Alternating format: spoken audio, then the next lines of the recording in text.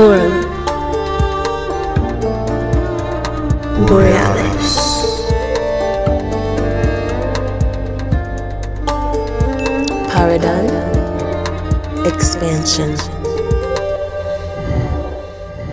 Greetings from the north, all citizens of the world. Welcome to Forum Borealis and a smashing show called Mankind versus the Cosmic Deep State.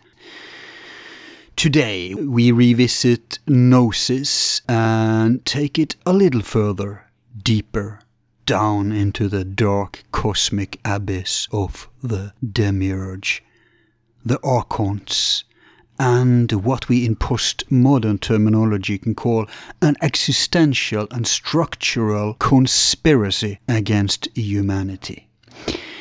We will not only dwell on ancient times or the philosophical ideas in themselves, but also see how they apply to our current technological age, musing on everything from metaphysics to the UFO phenomenon.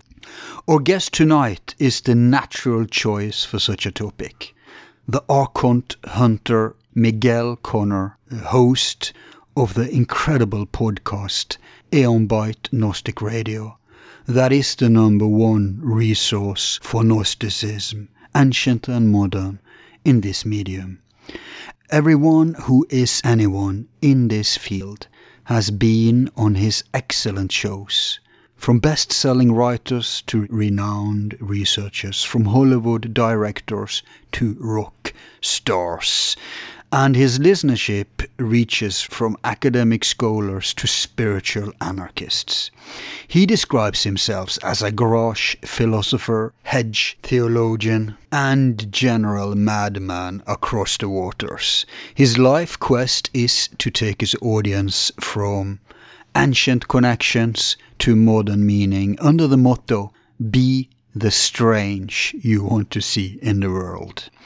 Conner is multilingual and has a degree in communications and in philosophy from the University of St. Thomas.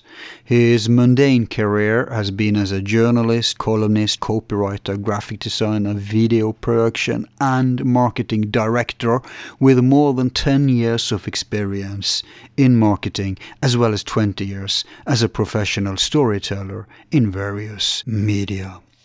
His journalistic columns has been featured in, among others, Ask Men Answers, Caring.com, Loansafe.org, and TGM Promotions. His articles and fiction have appeared in such publications as The Gnostic Journal, The Heretic, Mindscape Magazine, Reality Sandwich, The Cimmerian Journal, and many others. He's been interviewed by a million radio shows and podcasts. Just to mention some: Skeptico, Rune Soup, Occulture Podcast, The Higher Side Chats, Occult of Personality, and End of Days Radio. He is the author of the critically acclaimed Voices of Gnosticism from Bardic Press, gathering together leading voices on the subject from in-depth conversations with them. He is also the author of the post-apocalyptic vampire epic series, the Dark Instinct trilogy from Warner Books and AB Press, as well as the fantasy novel The Executioner's Daughter from Solstice Publishing. His fictions are considered a spectacular success for its genre and is cited in prestigious journals. His esoteric and philosophical education has mainly been autodidact, except for a brief affair as an initiate of a Martinist order. However, his life journey has brought him to such places as Brazil, Tanzania, Mexico, Peru and Portugal, but now he lives in the lawful dystopia of the greater Chicago area with his big family that includes dogs and 5 kids, patiently waiting for the beginning of the world. when it comes to the rather obscure topic of archons, Miguel is probably one of the leading experts out there in terms of popular media, and therefore the optimal fellow to sit down with and conduct a fascinating chat about it.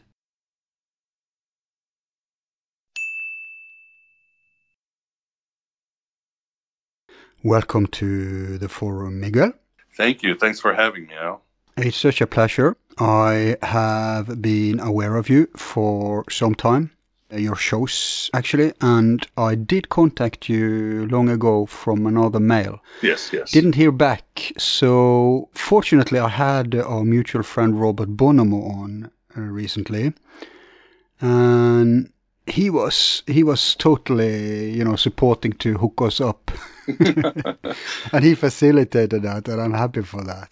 Yes, I love Robert. I love his work. And sorry I didn't get your mail. As a podcaster, I know how it is. You contact someone and then you assume, oh, woe is me. They're ignoring me. And then you realize we're all just very busy. But let's blame it on the Archons. That way we're always off the hook. Yeah, they'll get at you a little later today. But finally we managed to, because I have a very respect for your shows. Podcasts are usually not that profound they can be far-reaching in topics they cover, but being American and going deep, that's not your everyday occurrence. So that I appreciate, and I also appreciate the subject matters. I see you've had on some guests that I've had on, like Churton, and you mentioned also Alex of Skeptico. So, like Robert told me, he said that our waters are very close to each other. So, I think because, my audience enjoy my shows, they probably enjoy your shows too then. And your show, so people know, is called Aeonbyte Gnostic Radio. That is correct. Yeah, let's start with the name. What's up with that? Honestly, in pure honesty, there was a vision I had, I think when I was like 12 or 13, about this character called Aeonbyte. And this is back then, yes, I was a sci-fi geek and enjoyed playing Dungeons and Dragons and all that, but I had no idea about the esoteric world I was a good Catholic boy. But the term, so I had no idea what an Aeon was or whatever, but this figure, this sort of warrior-like white-headed person kept appearing in it. Later I would find out it was sort of my archetypal image of Sophia and other characters that would appear in my fiction. So I simply wrote a short story about this woman traveling through space, and the name stayed with me. And then years later, when I started podcasting, it started out as Coffee, Cigarettes, and Gnosis. And that's when I wasn't very serious in a commercial way or in a reach way. I was simply doing podcasts to share scholarly views on Gnosticism. And as it expanded to, you'd say, the satellites of Gnosticism, Greek esoteric, Kabbalah, occult, secret societies, that's when I rebranded it as Aeonbyte Gnostic Radio. And it was basically Aeon as a form of these ancient super gods of the Gnostics. I can't even call them gods, but these personifications of the divine mind. And Byte is sort of, it made sense as something modern. But again, the name came to me years ago when I was a child. And it's funny, in our lives, that's how it works out. These images and names and experiences kind of can drive us later on as adults if we listen to them. Yeah. Hey, the first podcaster I had on, I think, was Alex, Skeptico Alex, and I realized, because before I had him on, I had a bias to, it can be an naval contemplation, podcasters interviewing each other. Oh, yeah. But then I realized I actually enjoy it, probably because we both know how to conduct an online conversation. Plus, if you pick the right guests. But here's the thing. With you, I have the excuse that I have with my main guests. My main guests are usually authors, sometimes researchers or otherwise relevant, but most of them are authors. And the good thing with you then is that you are also an author, and we'll get back to that later, but you've actually written books, and we'll go through them. So you're here both as a podcaster and an author. But let's rewind now to Gnosticism. We've had Timothy Hogan on. I don't know if you had him on.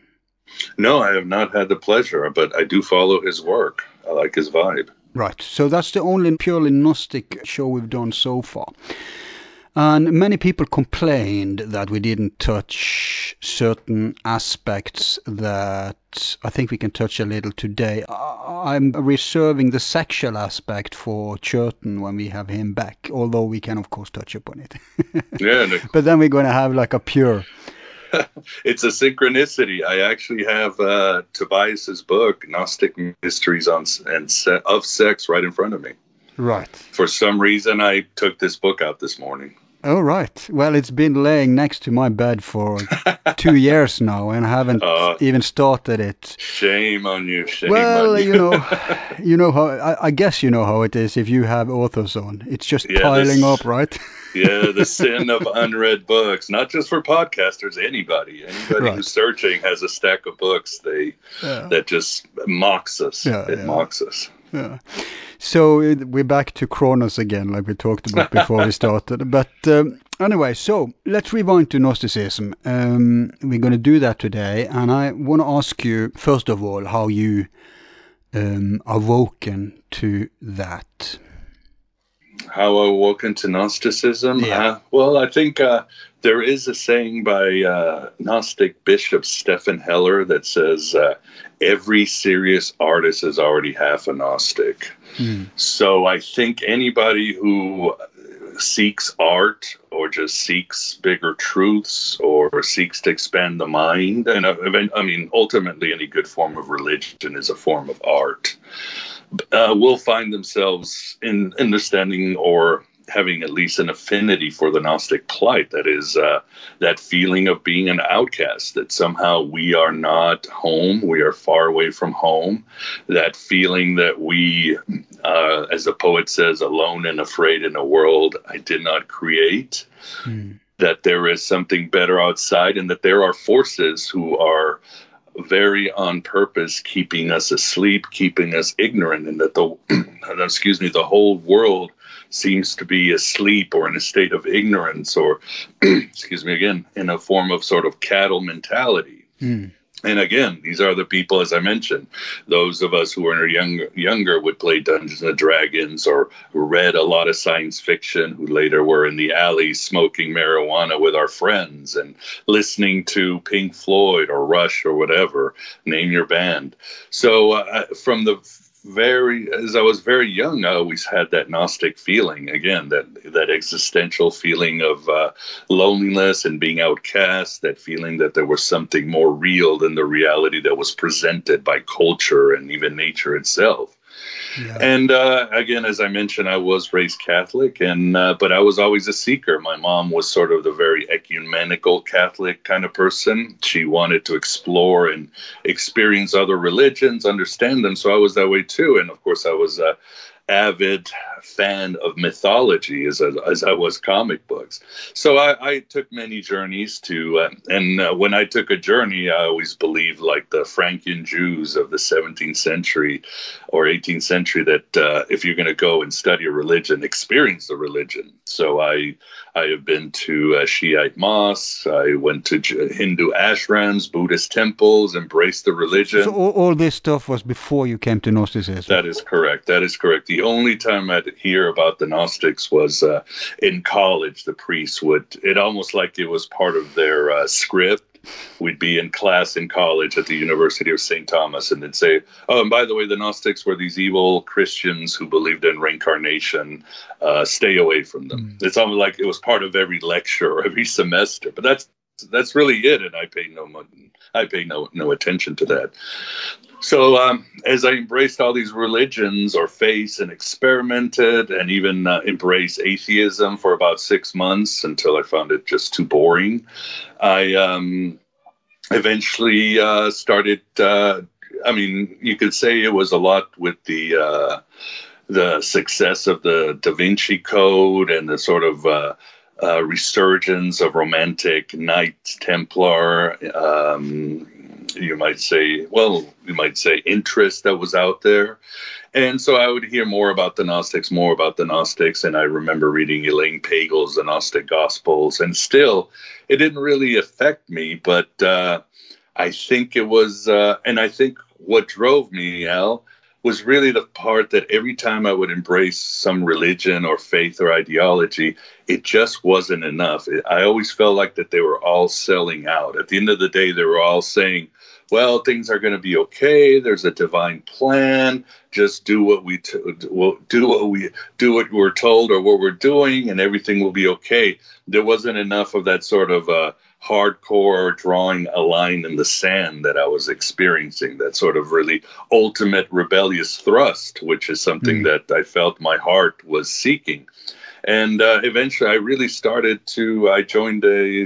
I became part or started attending a Gnostic church here in Chicago. Oh, which one? The church, it was affiliated to the Ecclesia Gnostica in LA, and it was more independent, and it was actually at a Freemason hall outside of Chicago. But even the Ecclesia Gnostica has 1 million lineages. I was just wondering which lineage we're talking about here. Because if there's anywhere there's complete chaos, it's when it comes to Gnostic lineages of Gnostic churches. I mean, there's 1 million. Yes, there is. And I don't remember really the name. It was Bishop Bob. And it was basically a small group. And we used to, again, meet underneath at the cellar of the Freemason Hall in Villa Park. And wait a minute, Freemason Hall. That wouldn't be the same one where the publisher of Kybalion resided. No. That's within the city. There's right.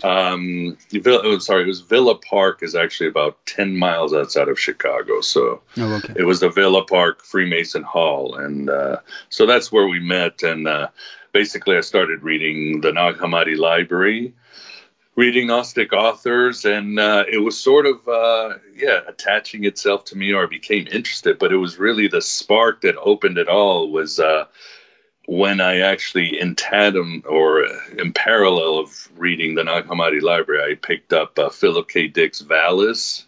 And that's when suddenly, as you might say, I took the red pill, if you would. That's when things really became crystallized. Like the whole Gnostic philosophy opened up to me. And that, of course, then that oddly led to a series of powerful synchronicities. I went back home to Lisbon, Portugal, where I was born.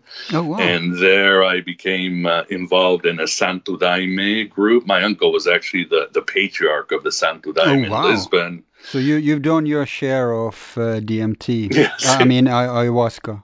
Yes, I had no idea what it was. I came to Portugal, found out that my uncle had converted from Hinduism to Santo Daime, and he said, well, why don't you join one of our rituals? We just have some tea and we sing some Christian songs and we dance. And I said, oh, sure, I'll kill an evening doing that. And took the ayahuasca. Yeah, just for the benefit of the listener, let me inject that Santo Daime is this Brazilian, I think, originated. The kind of mix of Catholicism and native shamanic stuff, where they do these rituals where you can... I was together many years ago with a Sami, you know, the Samis, the minorities of Norway. No. Well, they are like your native Indians, only they look like Norwegians, actually. Many of them are blue eyes, but they live those who live traditionally, they have teepees, as the Americans call it. And they have reindeer and all sorts of stuff. But anyway, they also have shamans, or however you pronounce it. That's called a Nuaida.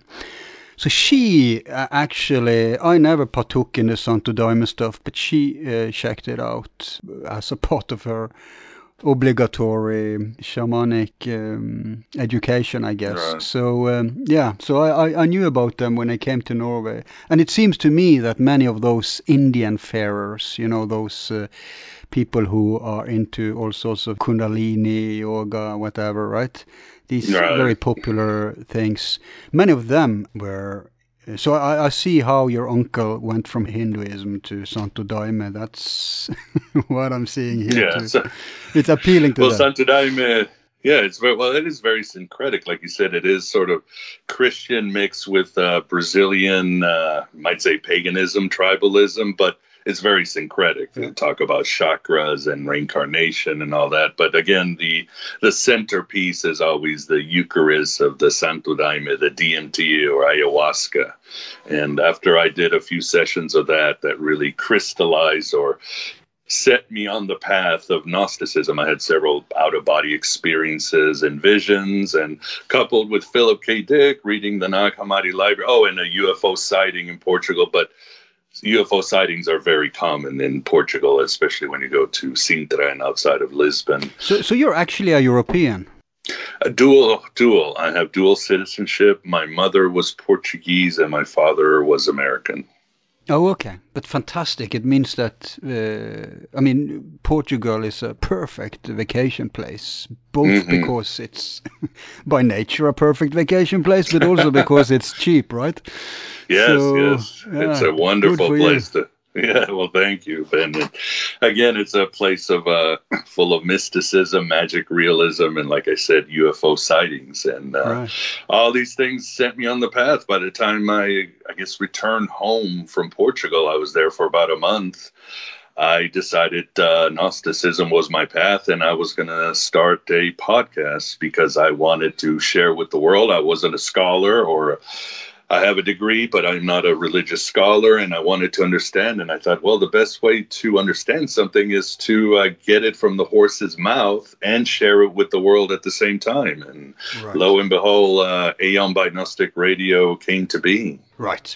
Well, that's an interesting journey. It shows that you approach this from a living, from a live place, not from a mental, intellectual place. It's real for you. It's something that is in your nature. And like you said, you were a Gnostic before you even knew what it meant, right? Correct. And I think ever since the hippies, it's been a huge focus on the East. Everyone wants to go to the other side of the fence where the grass seems greener. And it's kind of ironic, I think, that there's so little insight into the Western spiritual traditions. Mm-hmm. Well, not maybe that ironic, because we've been cursed with monotheism, and that's been very suppressive of our original and genuine spiritualities, traditions. Exactly. But I think if many of these seekers, New Agers, the yoga people, the Buddhist people, and I'm not for a second trying to put down those great spiritualities, Taoism included, but if many of those seekers had known about the West, what actually is hidden in our own garden, I think many of them would have become, for example, Gnostics. I would say so too. Like you said, it is very rich. It is diverse. I would disagree that many would become Gnostics. I would say few become Gnostics. I would highly advise people, and I'm not trying to play reverse psychology, but don't go down the Gnostic path, because it is pretty brutal. It is harsh. I mean, if there was a group that remains controversial in most ideologies, that's been persecuted by all ideologies, including Buddhists in Asia, it would be the Gnostics, because it has a very it doesn't compromise in its rejection of sensible reality, of the control systems of the world, and basically calls every individual a false robot. And that's a hard pill to swallow. That's the red pill of Neo in the Matrix. Okay, but let's explore. Maybe there's a genuine disagreement here. That would please me if there was, because I much too often agree with my guests, obviously, since I'm picking them. But let's see here, because I think that it's just as hard if you're seriously walking down, let's say, a Vajrayana Buddhism path or a Tantra yoga path, as soon as you go beyond the religious aspect and you enter the individual spiritual formation aspect, it's gonna be hard no matter which approach. It's my view. Sure. But you think like maybe the more peace and love people is better off with, let's say, esoteric Buddhism, and the more hardcore people for Gnosticism, or? Well, I mean, I would agree with you. I mean, like Theravada Buddhism shares a lot of Gnosticism, the sort of the dualism, the rejection of reality, and so forth. But outside of that, I mean, if individuals still want to cling on to the idea that nature is good and there is some sort of harmony in the world and all that, then Gnosticism probably isn't the way to go. Having said that, I think what the experiences of these religions are all good. They're scary, just like any sort of eye-opening, consciousness-expanding, ego-challenging experience is scary.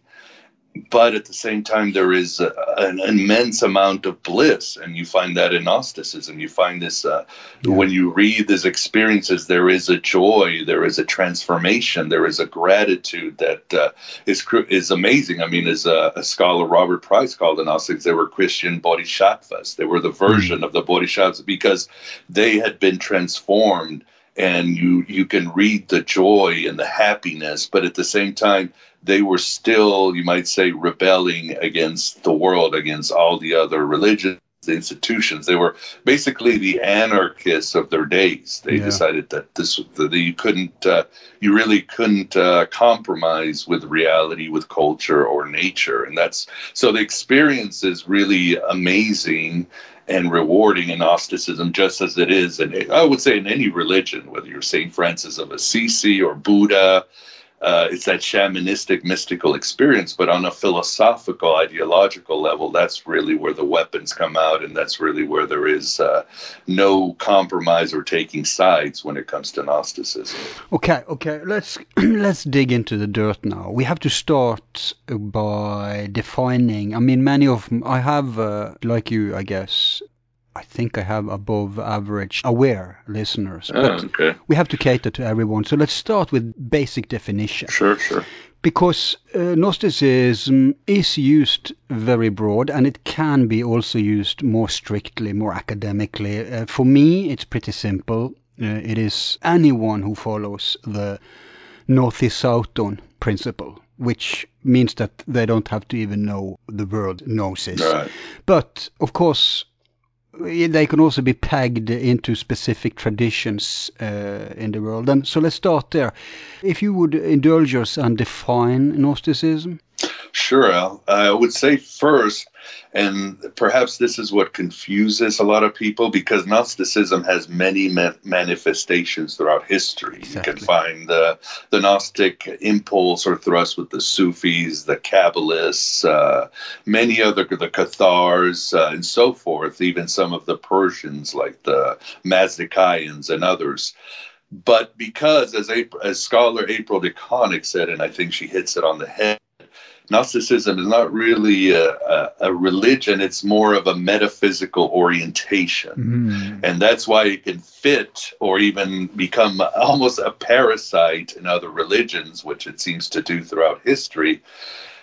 And basically because it takes this stance upon the spiritual or metaphysical world, and that is that we exist in a false, I wouldn't even say false reality, but as Gordon White said, a fabricated reality. It's not the playful illusion that seems to be part of the cosmos, but it is actually manufactured to keep us down. And what is the part that is keeping down? Well, the second part is that Gnosticism posits that within each one of us there is a divine spark, as they call them. There is a shard of infinity or ultimate consciousness. And this consciousness, for whatever reasons, depending on the Gnostic myth or where it attaches to self, was separated from an ultimate consciousness, or as the Gnostics call it, an alien god monad, whatever you want to call it. The demiurge? Well, the demiurge would be part of the mechanism that is keeping us down, creating the fabricated reality.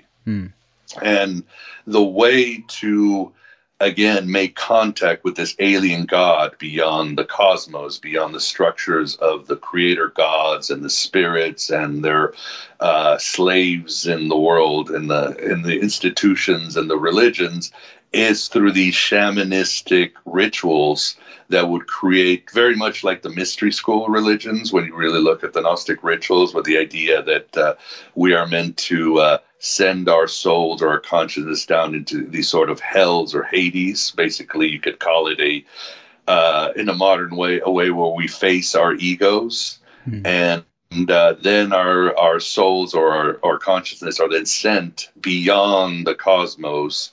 And the Gnostics had very elaborate rituals where they would go through the different heavens and with passwords and magical rituals to get past the lords of each of these heavens until they made contact with this alien god or supreme consciousness. And unlike what people, especially the detractors, the church fathers and religious fundamentalists say, Gnosticism was never about just leaving your body and escaping the universe and becoming one with the ultimate source. No, the thrust was to make contact with this ultimate intelligence and then come back with this energy and transform yourself, your being and your mind, heal your trauma in your life, and just become a more, you might say, in an alchemical way, become an individuated, whole, and ultimate, a divine human being. I just mentioned become a Christian bodhisattva because... Yeah, and illuminated. Right. You are meant to help others awaken their divine spark so they can take their own journey. So, I mean, again, I'm talking, it's very much like the mystery rites that you get in Alexius and so forth. There is a parallel to that. And we just mentioned DMT. When I took DMT, it was the same thing. I experienced for hours while I was dancing around these horrors, every fear, every... a negative emotion I could have was just thrown to me, every memory, and I felt I was in hell. But eventually this breaks when you're doing Santo Daime, and suddenly I am floating in the sky in a sense of bliss and also fear because I'm escaping my ego and my body. And then I'm making contact with this forces beyond me, and then suddenly I'm back in the body. So in essence, that is Gnosticism. Right. And Gnosis is a central part. Of course, Gnosis is this sort of direct experience with a higher form of consciousness, while at the same time a realization that the world we live in is not home and it is a fabricated construct meant to keep us trapped. Right. Let's explore that a little before moving on to other branches of what you just related there. Because, we mentioned Buddhism. For many people, it will ring similar to the concept of Maya. We're trapped in an illusion. Oh, we have to break out of the wheel of reincarnation. Exactly. There's a possibility to actually personally get there without these middlemen, these controllers that we call priests and church. So exactly. So that goes to the similar. I think that the definition, who was it that coined that definition? You said in the beginning that they are an orientation more than... Yeah, metaphysical orientation. That is scholar April DeConnick from Rice University. Yeah, very well put. Yeah, because you can find, by that token, you can find Gnostics everywhere. Exactly. In most traditions. And you do. And when they become many enough, it becomes like a tradition. Exactly. You can see it. I mean, the Toltec among the Amerindians, there's esoteric Taoism. There's all over the world. You have these deep esoteric spiritual traditions that has a few things in common. One of them is that they're, I wouldn't even call it theology, I would say the philosophy, the cosmogony, whatever, is often nature-based.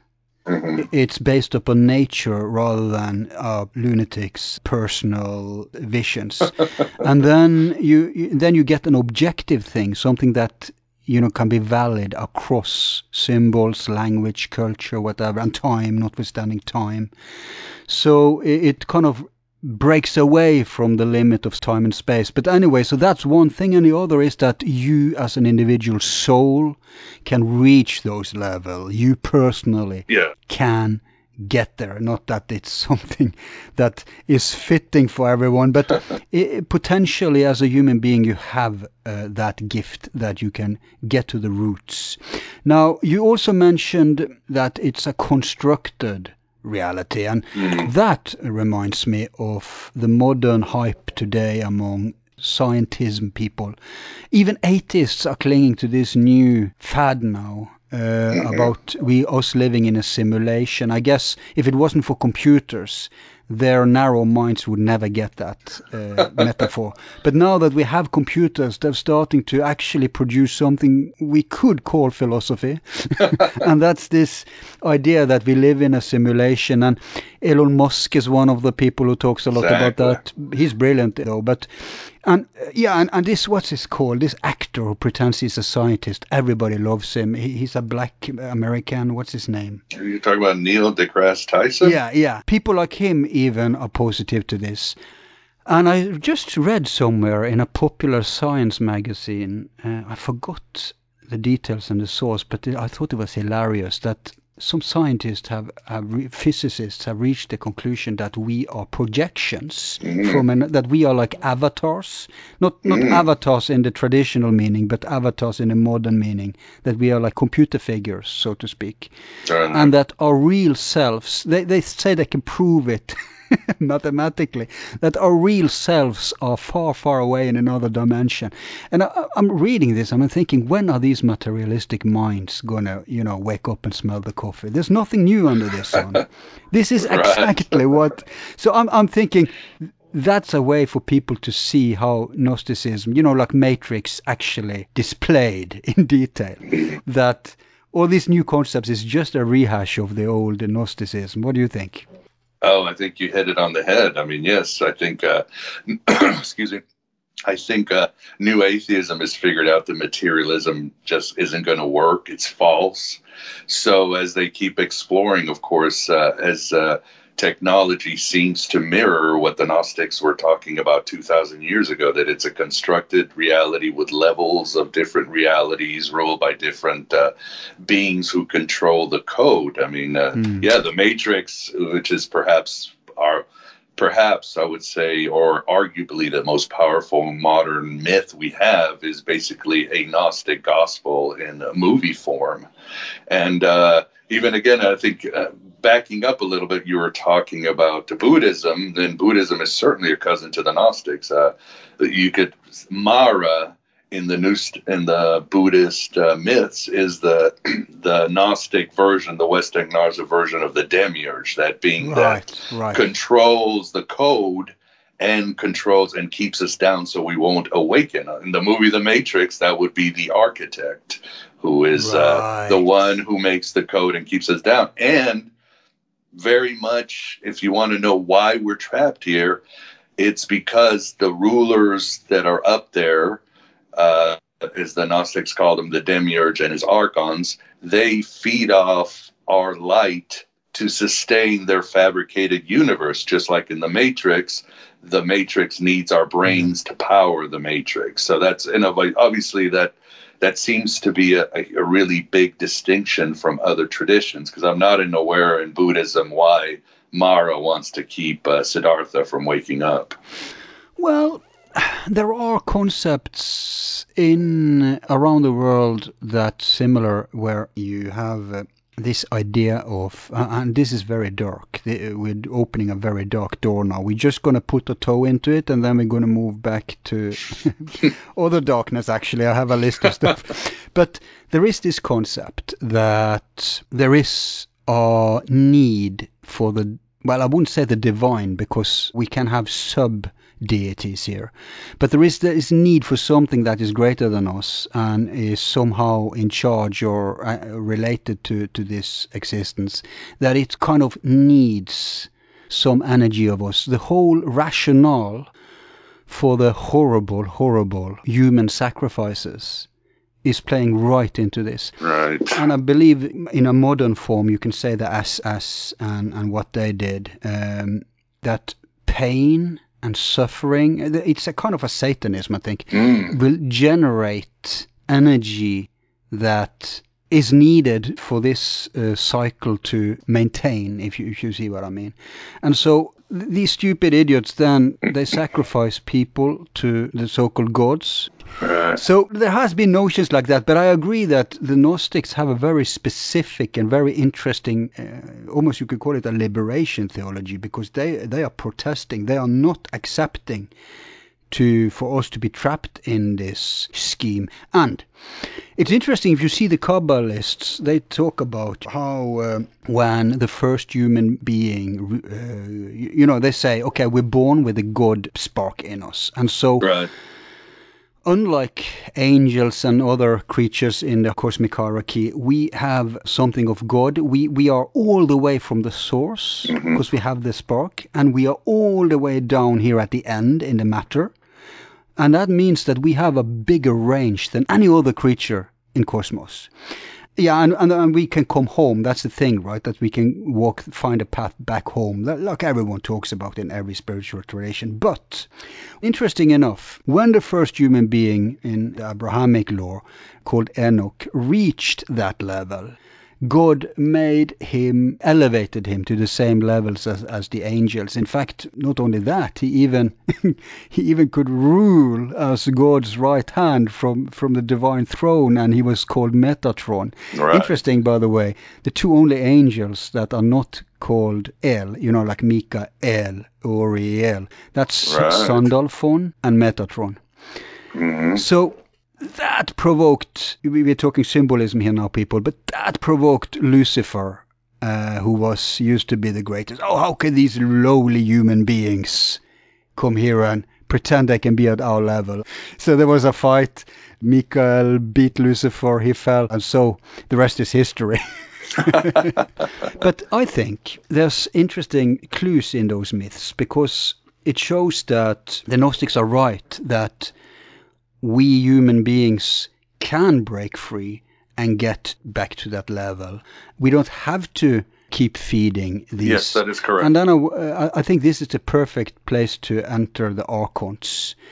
Would you say that these agents in Matrix are a symbol for the Archons?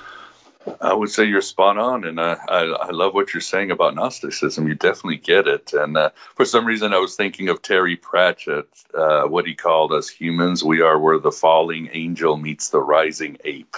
And I think we are really the nexus of everything that is spiritual, mental, and material in this universe. And I'm sure there's some gods and spirits who just don't like that. So that's where we need to belong. In the original myth, it was Prometheus created the humans with the help of Athena, which is very much like the Gnostic myths, where it's, you might say, Sophia creates the humans, and, the demiurge fashions us, and it's Sophia who breathes lives, but then the demiurge and Zeus, who is the demiurge, keeps us here enslaved as his servants. But backing up and popularized nowadays in the more material concepts, they talk about ancient aliens, right? Right. Yes. Yeah. For me, that's very often that they're just materializing the spirituality.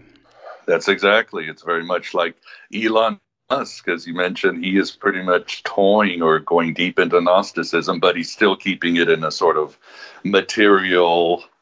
He's keeping it within the universe. There's nothing transcendental, even though he's getting closer to the truth. And good for him. We evolved a little by little. But yes, the Archons. If you wanted to know what the Archons are, then definitely the agents in the Matrix would be them. Obviously, the Gnostics saw the Archon comes from the term prince in Greek. And it's always good to keep in mind that if it's one thing that you find in the Gnostic scriptures, you think, well, it's so dark and mystical, is they love parody and they love social criticism. It's nonstop. again, that's why I like about them, because they just weren't playing around. In ancient times in the Greco-Roman world, the archons were the name of the bureaucrats that ran the Roman Empire. And, Right. and it should be mentioned, too, which is people forget, the demiurge in the Greco-Roman tradition is a very holy being. As in Plato's mythology, in the Timaeus, you have the world of forms, and then you have the chaos, which is the leftover. So the demiurge is the one who fashions the world and creates the harmony of the world. And in Neoplatonism, in fact, even in Christianity, the church father Justin Martyr called Jesus the demiurge of God, because he was the one that brought order to the cosmos and gave it structure and laws and all that. Again, the Gnostics, because they just weren't going to accept that, they made a parody out of the demiurge, which was something that really was blasphemous. I mean, bringing back April DeConnick, she says the Gnostic scriptures didn't become heretical. They were heretical from the start. They started with the idea that everything they used to... No, but hang on. How could they be when there was no dogma in the start? Or do you mean the start from the Church of Peter? Is that what you mean? Because between Jesus and the first official, well, let's say Constantine at least, it was like, people say Hinduism. Hinduism isn't a religion. Hinduism is an umbrella of different pagan traditions, right? And that's how, even when Christianity emerged, that was the rule. It was a Western Hinduism here. There was a million traditions. We've mentioned many of them already today. But even within Christianity, I mean, sometimes where was the border between Christianity and paganism? It was very vague sometimes. Right. For example, even in the Christian era, even Hypatia had a lot of many of them became very renowned scholars of Christianity, but she had many Christian pupils. So there was this fluctuating, the borders, the concepts we are thinking of today, especially in academia, where they are so anal. Those concepts weren't alive back then. They weren't a reality. People just were, right? But you see what I mean? So calling it, I'm agreeing with you that it's heretic in that it rebels against control spirituality. It's a liberation philosophy. But who's to say you could just as well claim that Gnosticism is closer to the original teachings of Jesus, because very much indicates that Jesus, everybody says he was an Essene. Yes, he may have been, and kudos to him for that. But more than that, he also seems to have been a therapeut, or whatever they were called, which is a more Pythagorean Jewish sect.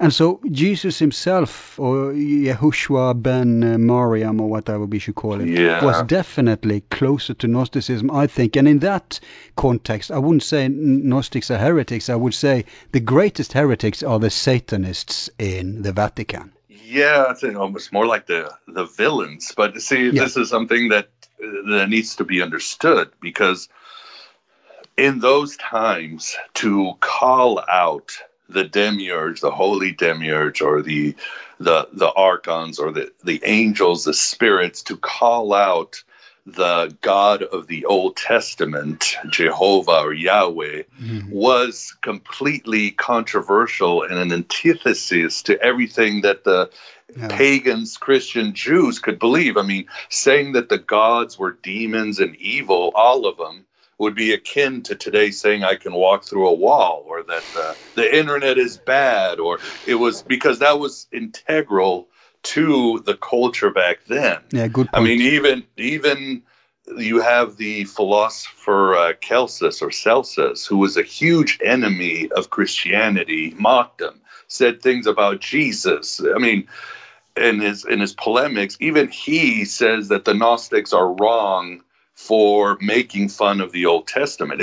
You just didn't do that. And That's why the Gnostics were so controversial. And again, as mentioned, they were persecuted by Jews, Christians, pagans, and even Buddhists in Asia with the Manichaeans.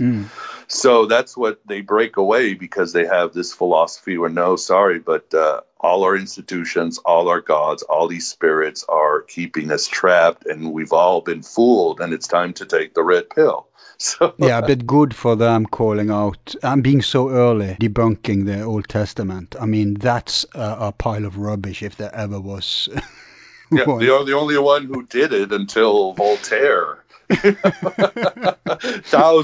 Centuries came by before somebody decided to take a stand, and that stand gave us the Enlightenment and so forth. It was a good thing. Yeah. But the Gnostics did it 2,000 years ago, and obviously they had to be wiped out. But anyway, so they were heretical from the get-go, and they saw the archons as basically the servants of the demiurge, and they were the ones who, and it's I think more interesting than the Christian version we get, or even you have this version also in Buddhism too, the demons that torture you in hell, even though Buddhism, it's temporal.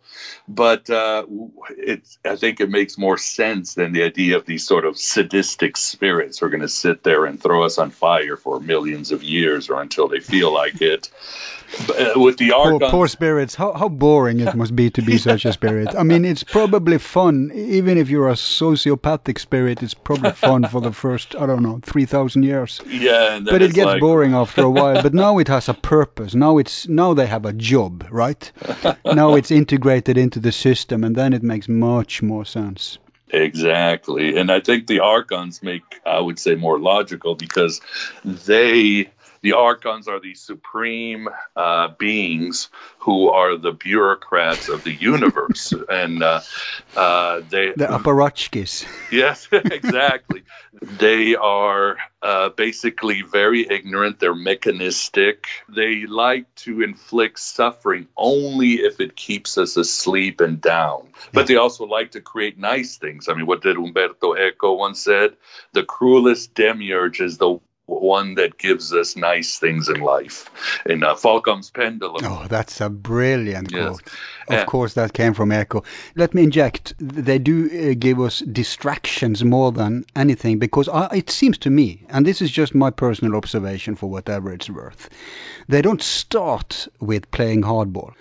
And in that, seems evil isn't the right word then, if they have the job of keeping us down and asleep. You know, if you're smart today, like the deep state, we have our own archons here on Earth, right? The deep state. They're representatives, yes. Yeah, they don't start by killing you. No. They start by defunding you and funding the opponent, then probably want a control file on you. They try to distract you. They try to allure you. Yeah. This is what I see the Archons are the first cards they're playing. I think the heavy stuff only comes when there's no way back, or you have to use brute force to keep you in check. Exactly. You agree with that? Oh, 100%. I mean, like you said, I think the greatest evil that the Archons inflict on us, and you find it enough, it's called status quo. Here we are. Things aren't going to get better. We created this sort of flawed world, but we'll give you nice things. We'll keep you, if you try to rebel, we'll keep you asleep. I mean, in some of the origin Gnostic stories, the creation ones, they use different tactics. Like in the Gnostic Gospels, Eve is actually the superior being. She's the enlightened being. She's a manifestation of Sophia. Because she's ate from the tree of knowledge. No, before that. Wow. She is really the one who is sent to fight the demiurge. She's a manifestation of Sophia, who's the father of the demiurge in the Gnostic Gospels. Right. And because she's enlightened, they decide Adam, they give him paradise and choose the animals. In other words, they give him the consumer society. But Eve, they gang rape her over and over again until she bends to their will. So like you said, there's different ways where this cosmic deep state will keep us asleep. It's, again, whatever they can do to keep the status quo.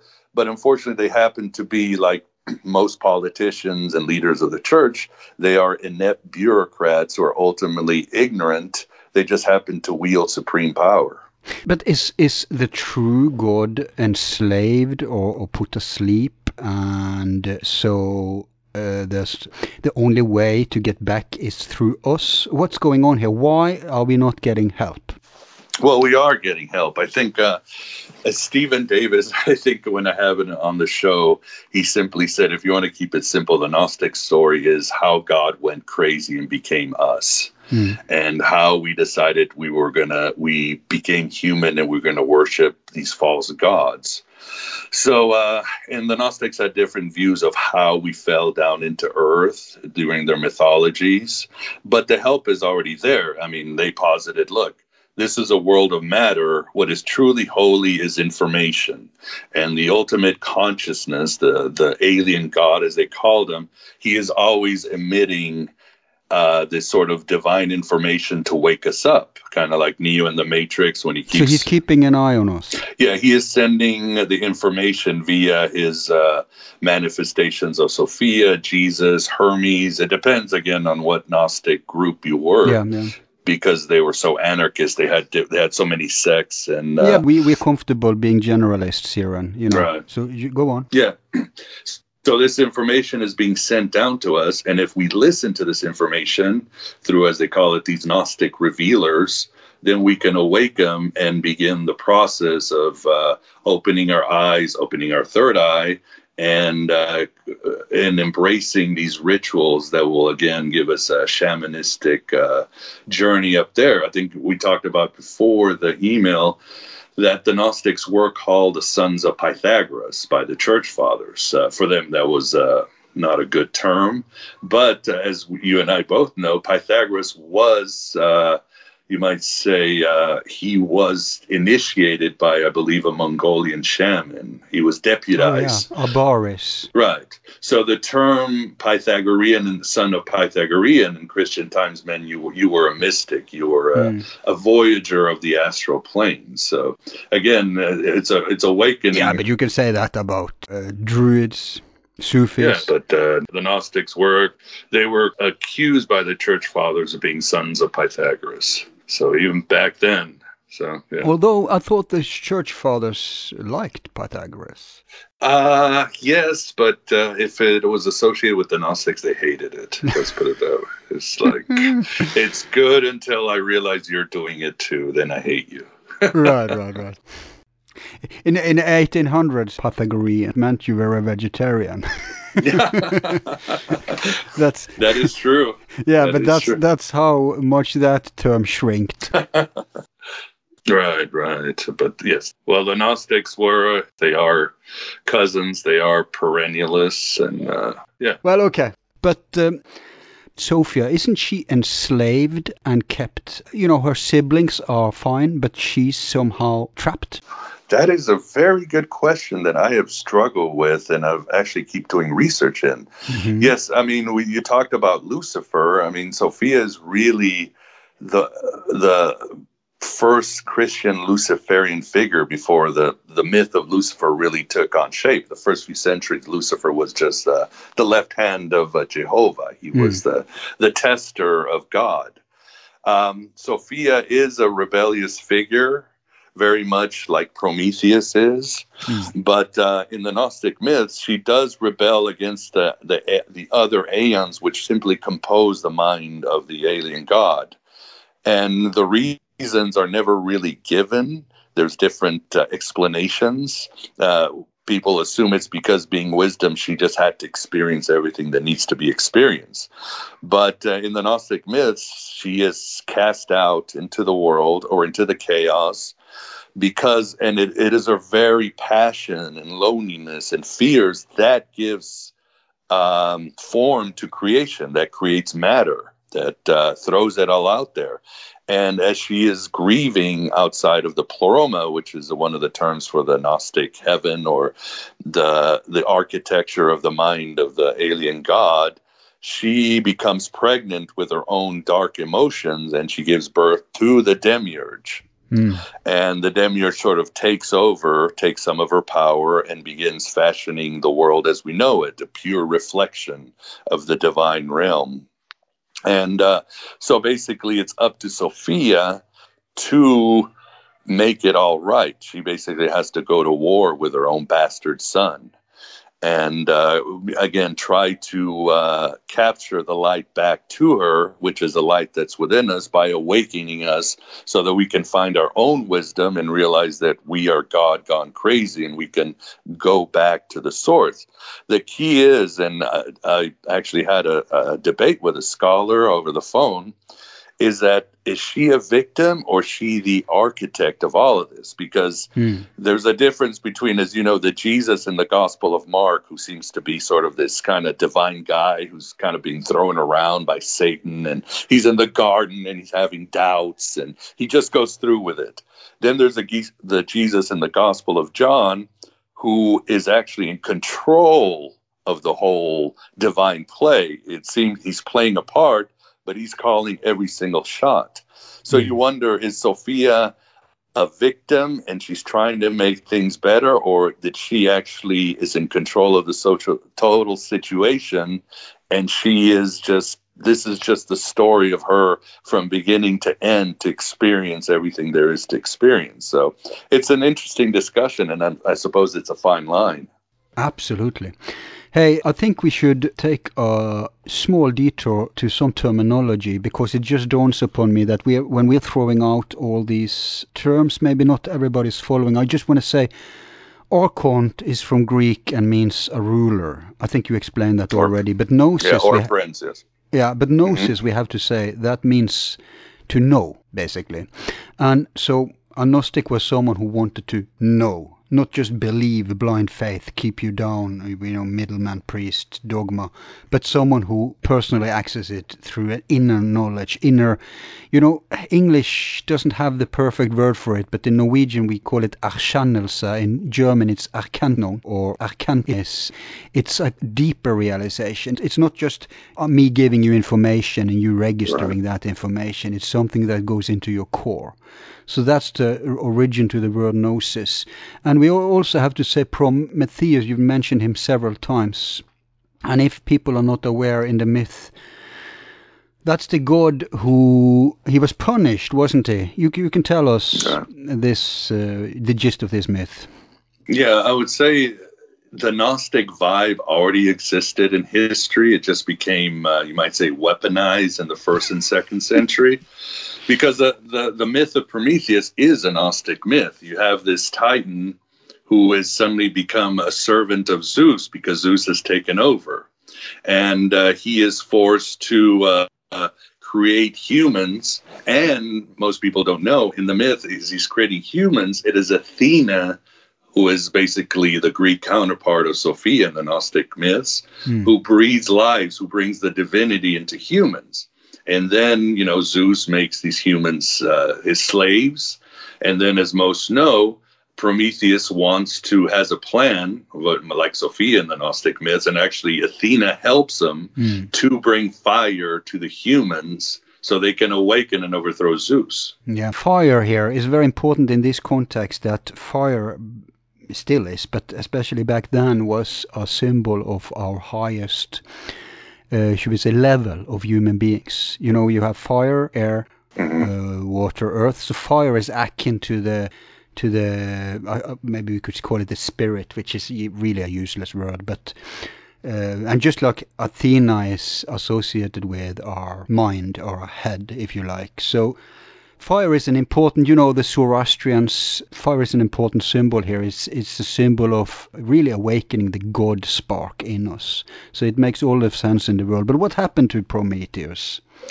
Well, obviously, once he, with the help of Athena, brought fire down to humans, he was imprisoned. In fact, a lot of sources say that he was actually crucified to a rock, not chained to a rock. Oh, wow. And you had a vulture who ate his liver. And obviously, in ancient times, the liver was one of the way you could find out about the future as a fortune-telling organ. So the liver was a way of keeping Prometheus himself sort of ignorant. And the myth says that Prometheus knew, and he wouldn't tell Zeus that there was a prophecy when Zeus would be destroyed and by whom. But we never find out in the myth who is going to bring down Zeus. But obviously, this has a lot of Gnostic connotations, and it, of course, sort of sifted, as some have said, sifted through Gnostics through the cult of Orpheus, who was very much almost a pre-Gnostic Hellenized group. And of course, even before that, streaming into Gnosticism, you've got Plato's allegory of the cave. What happens there? Plato himself says we are all trapped in this cave and we're tied, and there's a fire behind us, and people are casting shadows on the wall, and we assume the shadows on the wall are reality. And once in a while, somebody will break away, the neo or the awakened Gnostic Christian Bodhisattva, and will walk out of the cave, look at the sun, see the reality that is true reality, and then go down in the cave and try to release the other prisoners of this cave. So Plato himself is already talking about archons and demiurges and gnosis and all that. And indeed, it is a living stream. I just want to, you probably misspoke there, but the Orphics came before Plato, obviously, since Plato was a Pythagorean and Pythagoras was initiated into the Orpheus myths. But this reminds me, what you say about Prometheus reminds me of the Gnostic story that it's really not God who created this world, the material world. It's really the opponent. They are heretics in that context. They were reversing what the church said. They said that God was the real God. He was saddened by this creation of, look, I've created this material universe. How great am I? But he felt, God didn't pay attention for a moment while this happened, and then he thought, I have to do something about this. So he injected himself into this world, hence soul, right? In the vain hope that gradually, slowly, this world will be spiritualized from within, lifted back into the light, into the huge cosmos where everybody's having fun and a great party, except for us slaves, down here. So that's a that's kind of throwing us at least a little lifeline there. And so that's the reverse. That's kind of Prometheus brought us the fire. So the real God came through the snake. The snake is here, kind of Prometheus, and says, hey, eat of this tree, and you'll have knowledge of good and evil. And the Christians, I say the Christians, woe is me, I mean the Catholics, they obviously claim this was bad because they don't want people to be enlightened. Exactly. But the Gnostics, they were into illumination, so why wouldn't, So yes, right there. Comment? Yeah, I mean, yes, they believe in individual enlightenment. And as you mentioned in their stories, in the garden, of course, Yahweh and his angels are the bad guys. The serpent is actually either a manifestation or incarnation of Sophia, or in some of them she's an incarnation of Christ, because Christ was not the son of Jehovah, according to the Gnostics. And eating of the fruit was a sort of awakening into the higher mysteries, if you would. So definitely spot on. In fact, it's interesting, I was reading about this Gnostic sect called the Paradics. And because the Gnostics had this penchant of making the villains in the Bible the good guys, or the anti-heroes at the very least, so they would tattoo a dragon on the back of their necks. And they said this was the mark of Cain. And it was a magical tattoo because God said nobody can harm those who have the mark of Cain. So they assumed that if they tattooed the serpent of the garden or dragon in the back of their necks, they would be protected from all the evil spirits and gods. So again, this is vibe they have. Yeah, dragons and snakes all over the world. In all mystery traditions, it's associated to the path home or the enlightenment. Obviously, you have the Kundalini snake, right? You have the snake biting its tail. You have it even in Norse spirituality. You have the staff of Hermes and the staff of, how you spell his name? Asclepius. Yeah. Asclepius. Yeah.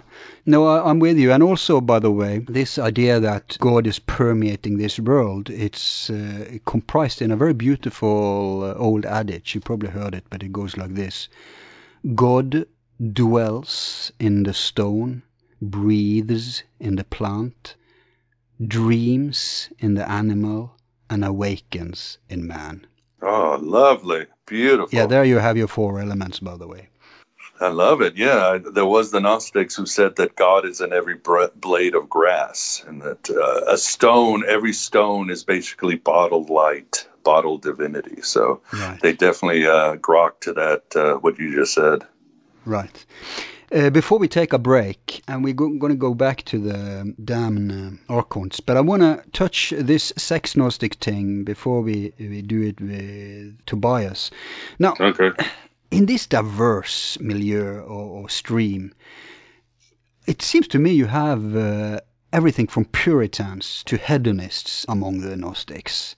Hmm. So can we really say that the Gnostics have like one view on sexuality? I mean, there wasn't there even people who cut off their own, excuse my French people, dick? No, I think that's the Christians like Origen and so forth. But no, I think going back to the idea of a metaphysical orientation, it starts out like this. Yes, you have this realization, you have this experience, but every individual is different.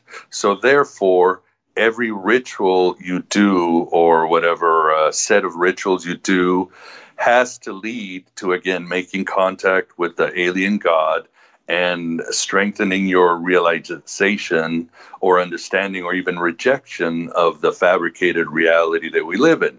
So, and the Gnostics, again, being anarchists and individualists, they had lodges, mostly secret too, across the Mediterranean and Europe. And each lodge had their own rituals to achieve gnosis. How you get gnosis is up to you. So some of them, for example, in Egypt, had more, as you say, libertine practices, which included sexual rituals and sex magic. These were basically Spermognostics? Yes. These were basically to reenact they would reenact certain myths, and the sperm was the sacred seed, and the blood of Sophia and the blood of Jordan. Yeah, many people believe that's the prima materia in alchemy. Right. So these sexual rituals, and again, Tobias goes in detail in his book, pages after pages, of why they did it and everything else was these sex rituals. But then you have other Gnostics, for example, in Rome, the Valentinians. They were more sacramental. They thought that the blood and body of Christ was an alchemical ritual that could transform us into gods and make us more divine. Other Gnostics were more, again, into sort of entheogen, mystery religion rites, as we spoke about. Yeah, the Cathars couldn't even marry, could they? At least not if they had sacramental duties. It depends. There was always 2 levels. There were the perfects and the hearers. And the heroes was basically, hey, I'm not ready to give up my job and my bacon and all that. And that's what the congregation basically, yeah. Right. And the perfects was when you voluntarily said, look, I'm ready to give my life up to meditation and not eating meat and spending time helping the poor. And I am completely giving myself. And when you were ready, you did it. So, but they obviously did not. They thought the Eucharist was evil. They thought it was demonic. They thought only the Gospel of John you could count on, and their Old Testament, everything else had to be thrown out. So, but the sex certainly can be a distraction. Does Tobias touch upon the part of Gnostics does he even try to explain the part of Gnosticism impulse that is not, I should say, spermognostic? Yeah, I mean, in his books, he talks about, again, it's how you're going to find gnosis. For some people, it might be sitting on a cave meditating. For some, it might be an entheogen ritual where you leave your body. To some, it might be doing some sex practices that, as you say, awaken or reenact some sort of myth and awaken your consciousness. So it really depends how you want to do it to achieve gnosis, to achieve that direct experience with the divine, as well as you yourself, that breaking away from the wheel of karma. So they had varied practices, but it all really was for one achievement. Yeah, for me, and we should mention this approach too, is more about theurgy. Mm-hmm. In that excellent listing of possible tools, I think we should throw in theurgy too. Oh, most definitely, with the Neoplatonists and the God work. Yeah, a lot of the Gnostic rituals, especially Iamblichus. 3rd or 4th century. Yeah, the Gnostics they were beginning to get thrown out of the churches because they were uncovered. So they started joining the Plotinus and his school and began participating in this, as they call it, the Platonic Gnosticism, where doing very much the same thing as the Neoplatonists. Needless to say, Plotinus didn't like the Gnostics. He thought they were a huge pain in the ass, and that their views, and he just couldn't. He didn't like them as most, again, religious leaders and institutions do. Yeah, right. But before we take a break, I want to share a personal story. I'm not often personal in my shows, but I think it's in its place here. It's very relevant. Okay. We're talking about how we get distracted. I want to share the story with you, and by default, also with NSA and our entire listenership. Elon Musk. Well, if he's listening, I'm being flattered. Now, I had this extremely interesting lucid dreaming experience some years ago, which isn't a big deal. But what was a big deal was where I ended up. I ended up in a huge library. All right. And it was straight out of a library you could see in one of the places in Lord of the Rings or Harry Potter. You know what I mean? Like very romantic, very high roof. Oh, yes. Columns, everything was pretty archetypal. And so, I walked around and thought, interesting. I wonder what I will find here. And when I came to the shelves, I noticed the books were huge. I didn't see that in the distance. Right. So I took out one of the big books, and I had to carry it with both my hands. And I threw it on one of the old long wooden tables that was placed in the middle of the room, obviously for reading. So I put boom, it said, and all the dust blew up. And I had to use both hands to open the book, the pages. And when I started reading it, I noticed it wasn't words, it was living images. Kind of like a movie. Mm-hmm. But what came was whatever I asked. Right. And so it dawned upon me, oh my God, this book can answer all the questions in Cosmos. Mm. Wow. That's a pretty good deal, right? Yeah. Yeah, and I was awake. I was totally awake. I knew what was going on. Yes. So I was thinking, yes, now I'm going, just being that situation is kind of problematic because there's so many essential questions you want to ask, right? So which one to start with? That's the thing. Right. So while I was in this process, I heard far behind me a door opening. Very, what you say in English, shrieking door? Yeah, shrieking. Mm-hmm. Yeah. And then I heard like click, clock. Obviously someone walking in high heels of all things. Click, clock. So I turned around just to see what this noise was.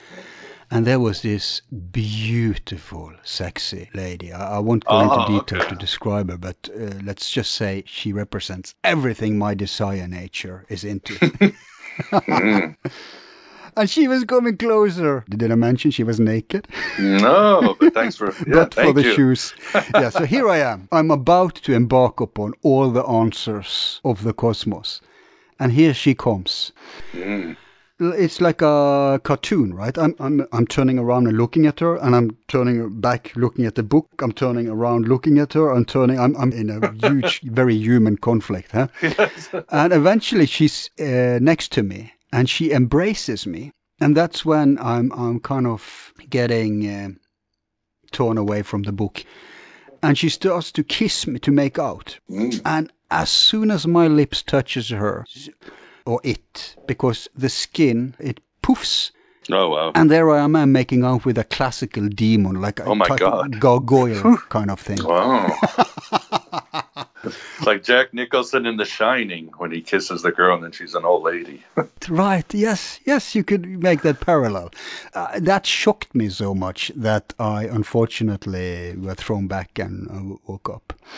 But, wow. But this story is so archetypal because I think it illustrates much of what we've been talking about. If you go beyond these obvious visual displays, you have the classical human problem. And it's also, I think, a perfect... You see the parallel. A red flag or alarm is going off in the Cosmic Apparatsky's office. Look at this dude. He's got access. What to do. Let's send a tempter. Let's, distract him. Right. You never got any answers from the book. You went for the woman. Yes, I got some, but I didn't go as deep as I wanted to.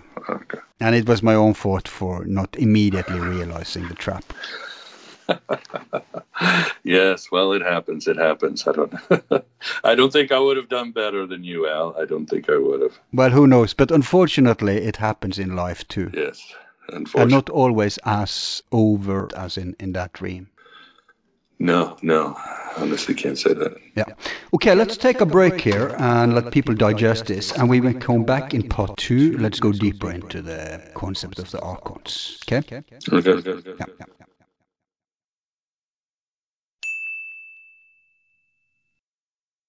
All of our files are free and will remain free.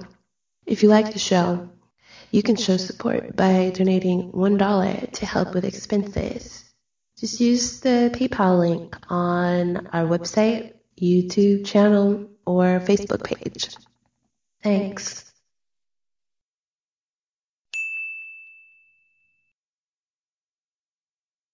Welcome back to part 2 of this program today, where we are joined by Miguel Connor.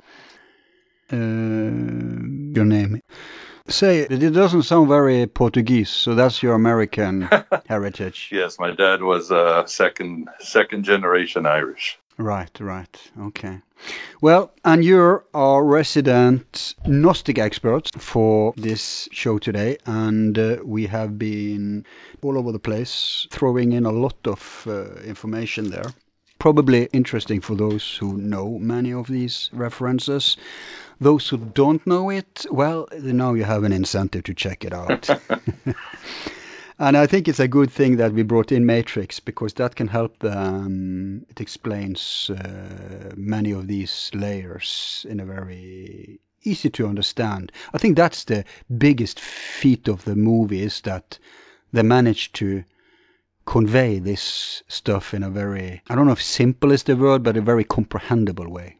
Right, very modern way. And it's not the only example, Al. There are other good manifestations or expressions, like the recent hit show Westworld, Right. the first Lego movie.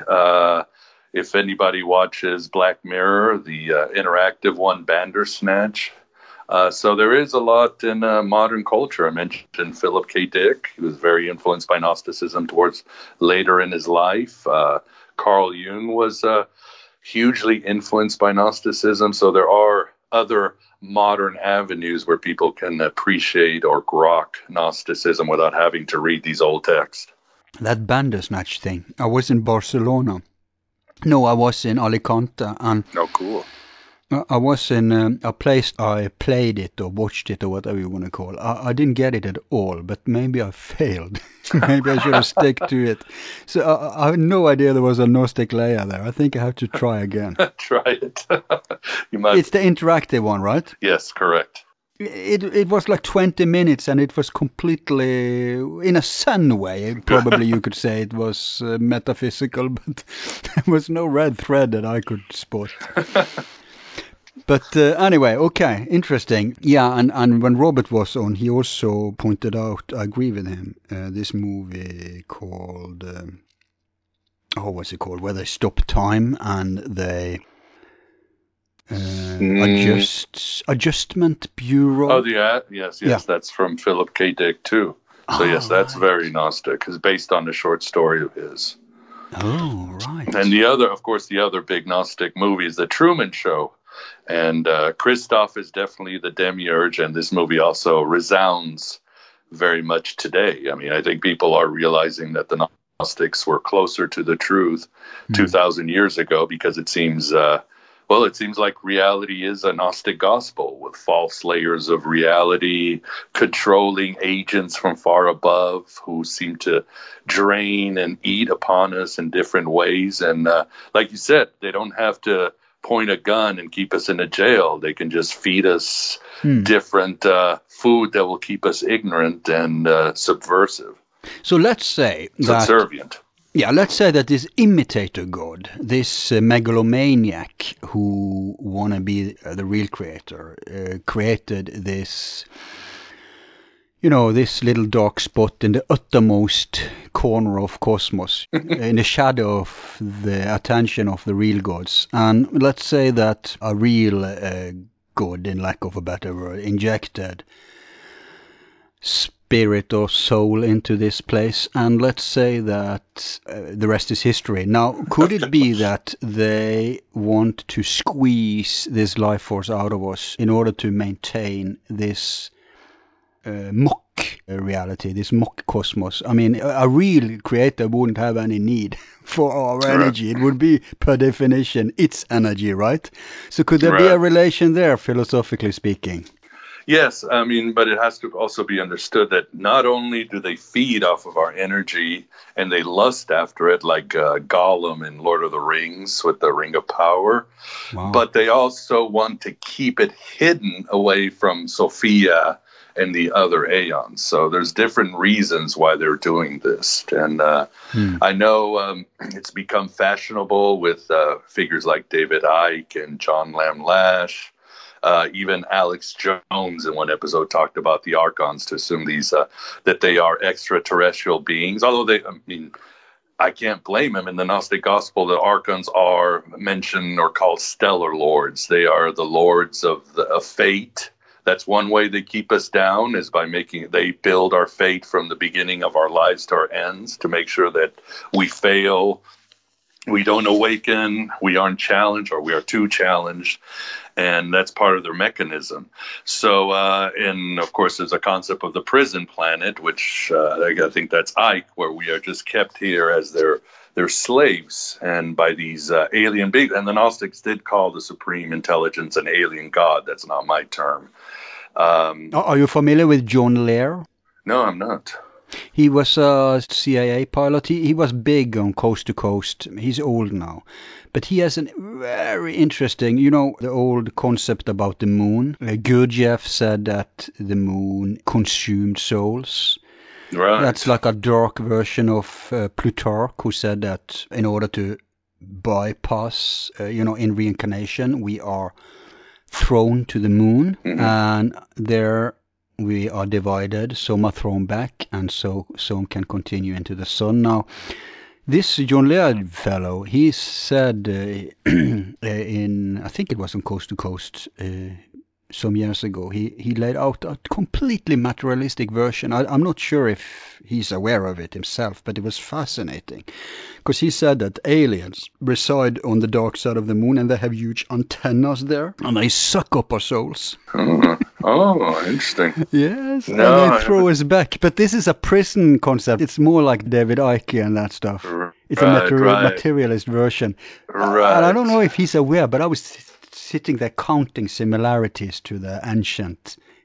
Could this be a bunch of materialists grabbing these old things and say, let's see, how can we turn this into modern myth? The scientific, give it a scientific method with our modern cosmology. Yeah, so I mean, I think, but it still works. I mean, where I would differ is that when you read people like David Icke, they in their archaeology, if you want to call it that, the archons feed off of our negative emotions. That's how they fuel themselves. To the ancient Gnostics, again, our negative emotions are just part of their toolbox to keep us down and keep the hidden the divine spark hidden.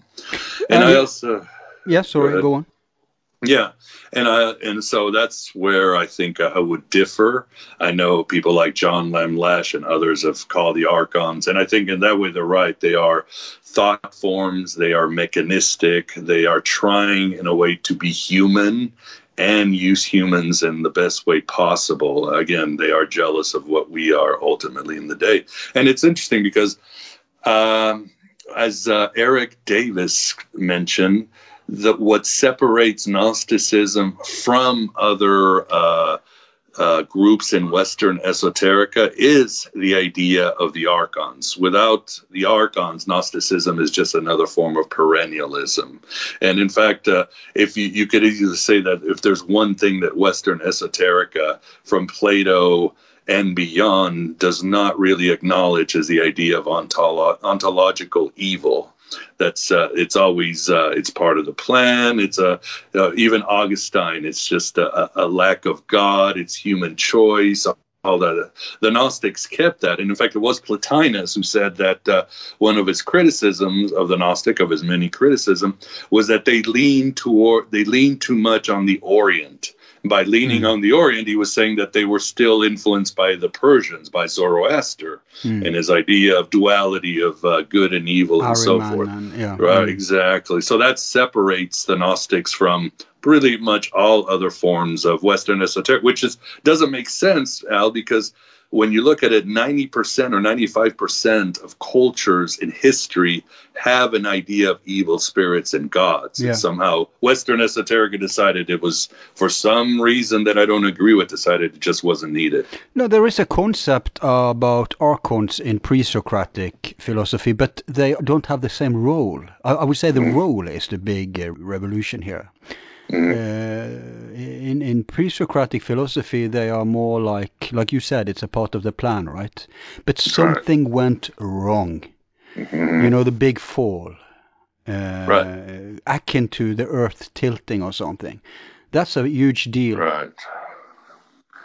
And let's not forget, in Judaism, it was already there. When you look at the Book of Enoch and so forth, there's always an idea of these angels that have fallen and are controlling the earth while Yahweh is somewhere outside.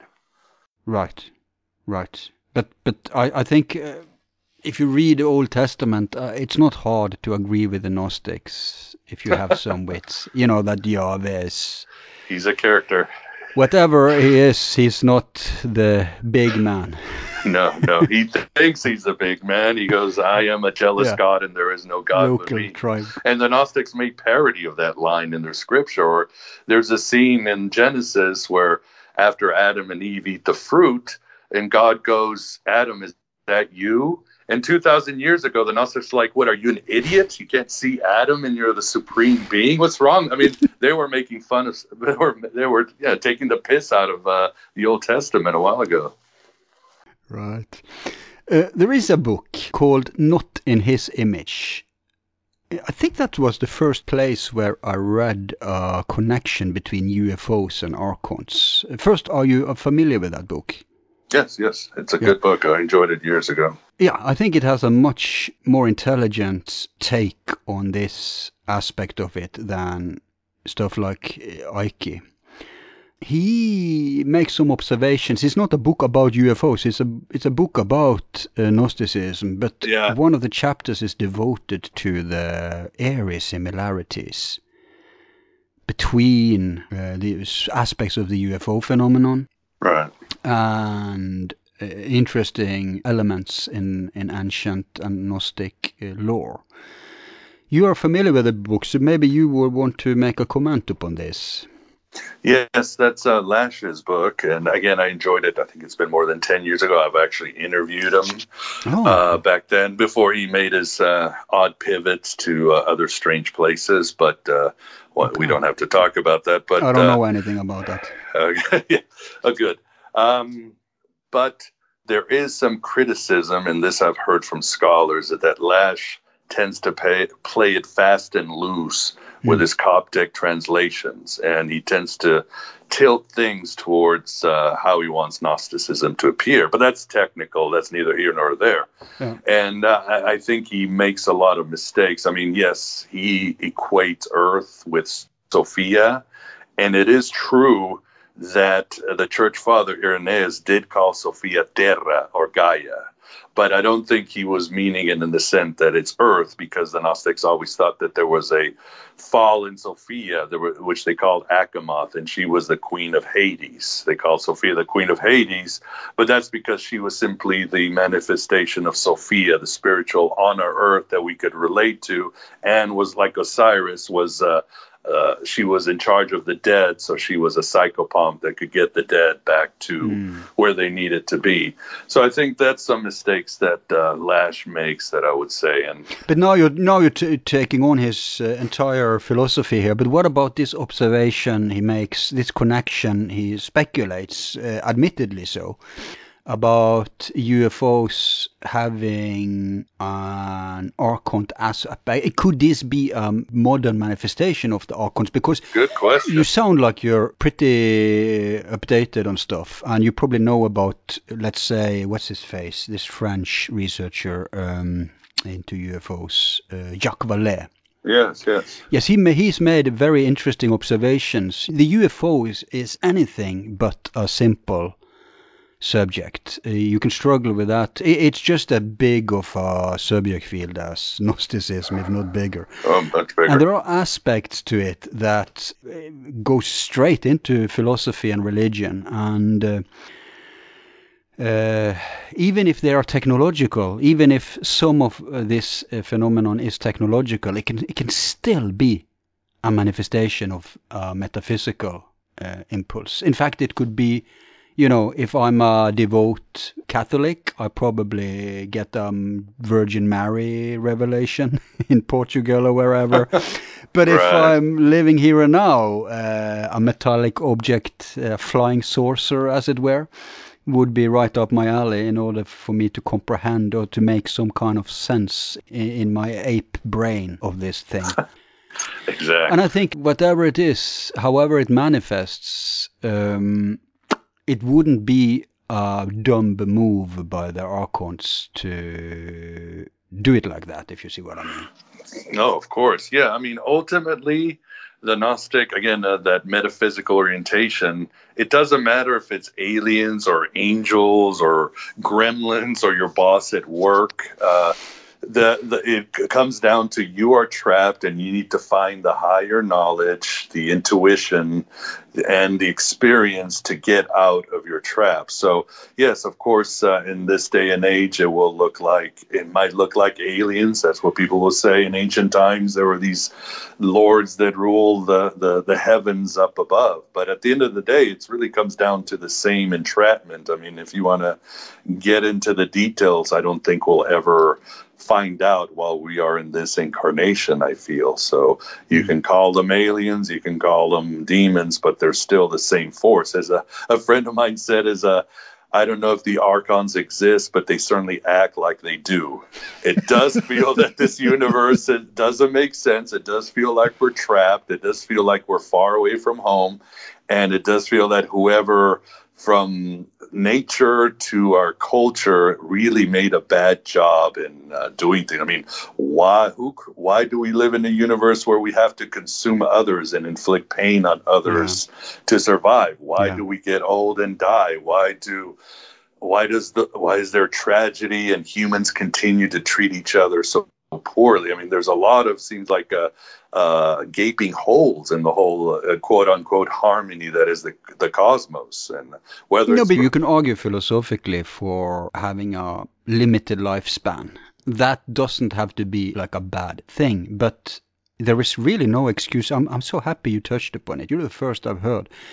Because I've always complained about eating. I think that if we didn't have to eat, I think cooking is kind of boring, honestly. I know I'm alone in this. But the thing is, if we don't have to eat, the world would be a completely different place and so much better place. There's no philosophical excuse from that. Why are we consuming? Yeah. And I think that, but I think that if matter is created by this false god, if you like, let's keep it simple and dumb it down here. And it makes all the sense in the world that such a creation has to be cannibalistic in order to be maintained and sustained. It couldn't subsist without, because it doesn't come from the real source. It's like a imitation. It's like a child trying to imitate what the parent has done. And I think in the same manner that sending, and now I'm going to touch a modern conspiracy theory. Okay. There is this little obscure conspiracy theory which I find fascinating, namely that we are being lured ever more, because if you observe the world, we had a devolution, I'd say, from very ancient times. Everything fell down from there until the medieval ages. I guess the medieval ages is rock bottom. And then it started to go up again, at least in materialism it did. Sure. And the conspiracy theory is that aliens are seeding us, or whatever, UFOs. It doesn't have to be people or creatures from another planet, but this, whatever it is seeding us technology in order to lure us ever more into the material. Because we morally and philosophically, I don't think we've evolved that much. I think you can make a better call for more ancient times. Okay, we have reading and learning, everything that Enlightenment brought. People can read and write. That helps. But in terms of spiritual maturity, I don't see it. But obviously we see material excellence. And so if these creatures are seeding us ever more dangerous and advanced technology, it could be a part of this distraction thing. I think you might be correct, and I would agree with everything you said. I mean, obviously, as some have pointed out, I think what we are is becoming more and more linear, more and more mechanistic, instead of having this sort of holistic, integrated thought that we had in ancient times, where we could see things in many dimensions and many levels. Our instincts are not as connected to the world. I mean, something like dogs that can predict earthquakes, or as Rupert Sheldrake proved, dogs have psychic powers where they can predict when I'm coming home every day. Somehow they know when I'm 5 minutes away from home. And you see that in nature. That used to be an integral part of human beings. We were connected to our instincts, who Jung said was really the archetypes. And it wasn't magic. It wasn't superstition. It wasn't psychic abilities. It was just the way the world was. It was more, again, connected to each other. And slowly we're becoming more linear, less holistic, and like you said, people were becoming more mechanistic. And as others have pointed out, like Chris Knowles, is that it seems like after World War II and around Area 51, our technology just really shot up. And that's the big question. But then again, that's the question, right, with the Sumerians. What happened with them? You had human civilization just putting along, and then suddenly out of nowhere, and archaeology proves this, the Sumerians just pop out of everywhere with medicine and beer and astrology and architecture. It's like, that seems to be, that's impossible without some sort of outside help, whether it was Star Lords or aliens or some sort of ritual that broke them through. We don't know. Yeah, but that's more divine knowledge. The thing we are excellencing in now is more nitty-gritty details. It's like we're getting ever more, it's more minuscule, microcosmic excellence. Yeah, linear. We're just adding more shit to more shit. That's all we're doing. Technology especially. Yeah, so we are disconnected. Do you know the cult of scientism? Oh, yes, of course. Yes. I mean, we live it. We live it, right. So would you say that that could be kind of a archont religion? Oh, of course. I mean, as mentioned, the archons are mechanistic. They are soulless, if you would. They are pragmatic, and they believe in convenience, because again, the best way to keep the status quo is through convenience. And in scientism, there's no need for the bigger metaphysical questions. No. There's no need for the inner voyage. I mean, the Gnostics, like other traditions, were very much into self-knowledge. They believed, I think it was Clement of Alexandria, that self-knowledge is knowledge of God, the inner life, the inner worlds of the dreams and the symbols and the archetype. And that's why Jung liked the Gnostics so much, because he said, nobody understood the secrets of the soul like the Gnostics. So I think scientism removes that and takes us more into a mechanistic and even nihilistic form of view. And of course, they are trying to throw us some bones with stuff like panpsychism and the simulation and all that. And maybe they realize that they're going to lose the PR battle. So they better start giving us tidbits of the real stuff, the real food. We were talking about how the universe eats each other. So maybe they're throwing us some morsels, and because they know that ultimately materialism will fail. I mean, it's just when you look at research of UFOs, near-death experience, psychic abilities, it's a very busy universe out there. Indeed. Indeed. You know, there is this question also if there are, isn't this it's a concept, I think, I don't know if the Gnostics have saying about this, but Christians for many years thought that man was unique in cosmos. Yes. I think that's maybe a materialization of the fact that we are unique in this dimension, I think, in that we are creatures that reach all the way from the source to matter. But if there was human beings on other planets, I wonder if they would be if all the physical cosmos would be like having the same struggles, or if there could be more paradisic examples out there. You see what I mean? Yeah, I'd say within the material cosmos, it's the same plight. Divinity is trapped in a system. So it doesn't help to reincarnate on another planet. No. In fact, I would say is the Gnostics and even Church Father Origins, they are other dimensions, and you're still going to be trapped in maybe in a different set of karmic rules, but the Archons are still in charge until there's complete transcendence. I mean, animals are, and some of the Gnostics said that the divine spark was in animals, and they were in the same situation. In fact, there is a Gnostic master called Mani who said that in all the universe, man is the most in need of redemption. We're the ones who are the hardest to get what's going on and how to get out of here and how to use the universe to help us get out of here. So even in the dimensional worlds, it's going to be a hard fight. And that's what I like about Gnosticism, Al, is that the fight starts every day and the fight continues. There's no letting off the pedal. There's no compromising. There's no, no one gets out of here alive. Let's fight hard. Well, the fact that we have a choice, unlike animals, is both a curse and a blessing. Exactly. And who knows what the choice is? It's like Neo in the Matrix with the Oracle. It's like, I knew what choice you were going to make. Now you just have to understand why you made it. Right. You may not have free will, but you can't understand why there is no free will. Well, would you say, is free will a concept in Gnosticism? Oh, very much. Again, they talked about the Archons being the lords of fate, the stellar lords. They rule the planets, the moon, and so forth.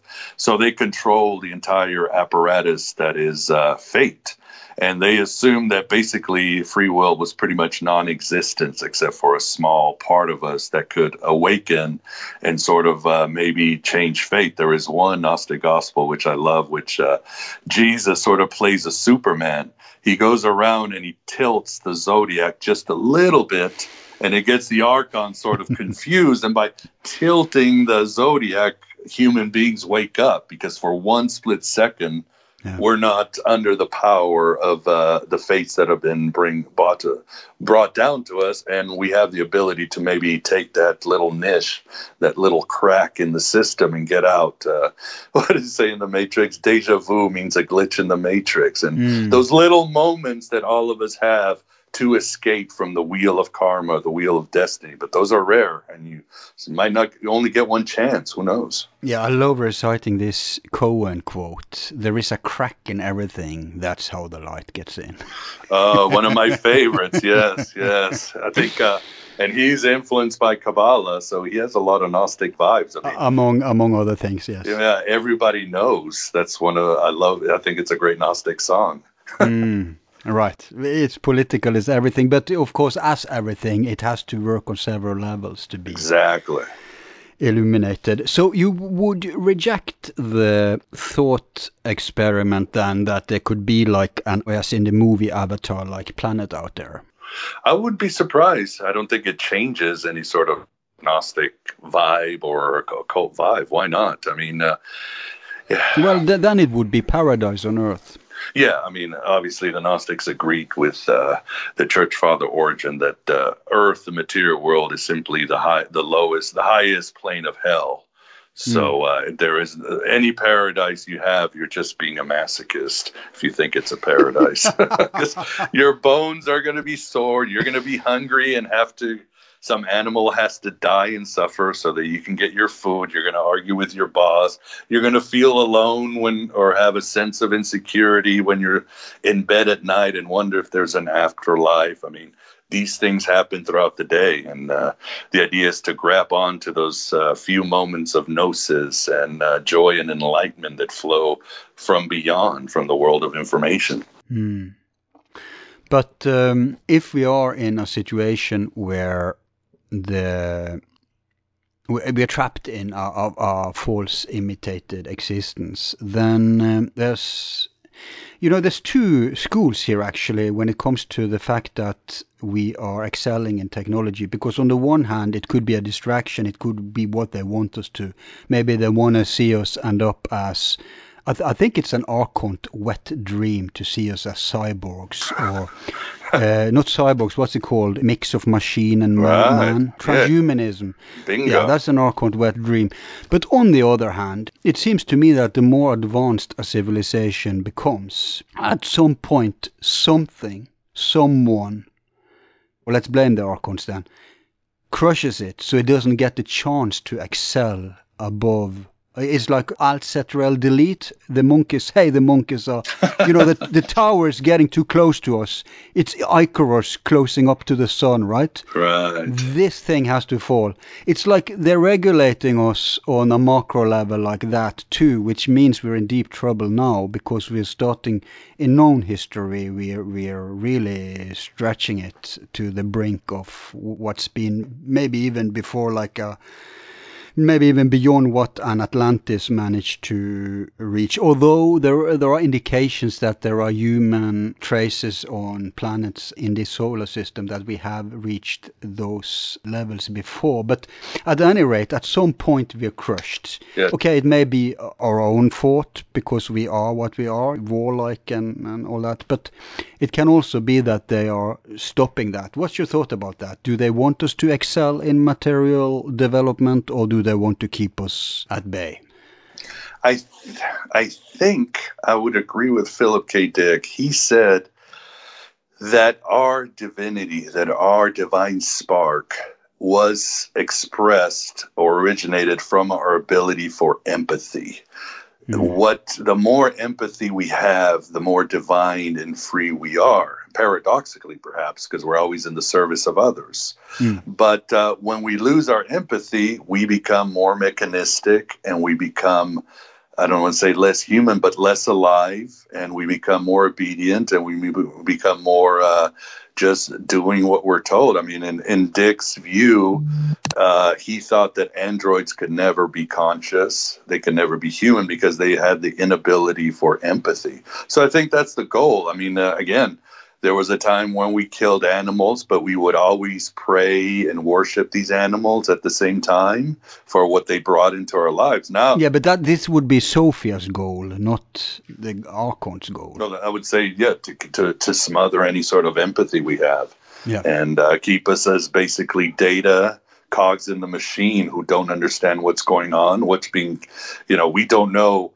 We don't care anymore about the food that comes to our table, what's happened to it. We don't pray to that food or give thanks about that food. And this spreads to other parts because we've been atomized. Our consciousness is being atomized. Our thoughts are becoming more automatic and mechanistic. So, yeah, that would be the goal of the Archons. But this is identical to certain political agendas and the oligarchs and the deep state and all that stuff. So, but obviously these people who enact these things aren't enlightened. I doubt they're in touch with any higher. They must be tools. And in that case, I wonder, because many of them are psychopaths or have strong psychopathical traits. So maybe psychopathy is a condition that is serving the Archons. Well, what did Hermes Trismegisto say? As above, so below. So on earth as in heaven, and the Gnostics, and I guess that might even include Hermes Trismegistos, although the Hermetics were more positive a bit, would say, yes, the rulers of this age, as St. Paul calls them, the archons, he uses the word archons, they're simply a reflection of the heavens above. The ancients, including the Gnostics, believed in the theory of correspondence. What was happening in the heavens reflected down here on earth. The Gnostics simply posited because the rulers of the heavens were insane and psychopathic and devoid of real spirit or empathy, that therefore their closest manifestations on earth would be that. In fact, the Gnostics used to say, yes, I can replace the ruler that controls me in the zodiac, and I can replace him with the Apostle Peter or the Apostle James or somebody good instead of my representation up in the heavens always being an archon, these nasty beast-like beings. So the Gnostic idea of liberation would be that we are not going to transcend matter, but that we're going to leave it behind. We are going to we can transcend matter. We can be transformed alchemically or individuated. We can break away from the wheel of karma, and we can become healers. We can actually become healers of other physical or mental, but ultimately we are transformed to help others to get out, because until every spark, and in their mythology, every spark is free, Sophia cannot return home. And so we can't leave anyone behind. Yes, exactly. And that's the problem. Right, or at least we should have that attitude. Because there's so many idiots. Yeah, well, some will just not get it and choose to stay down here, they would say. But we have to pretend that we need to give it our best shot to rescue and restore the universe. And some Gnostic Gospels actually said that the rain and the waters are the tears of Sophia, because she's weeping because her children are lost down here on earth. And she wants to gather all of her children.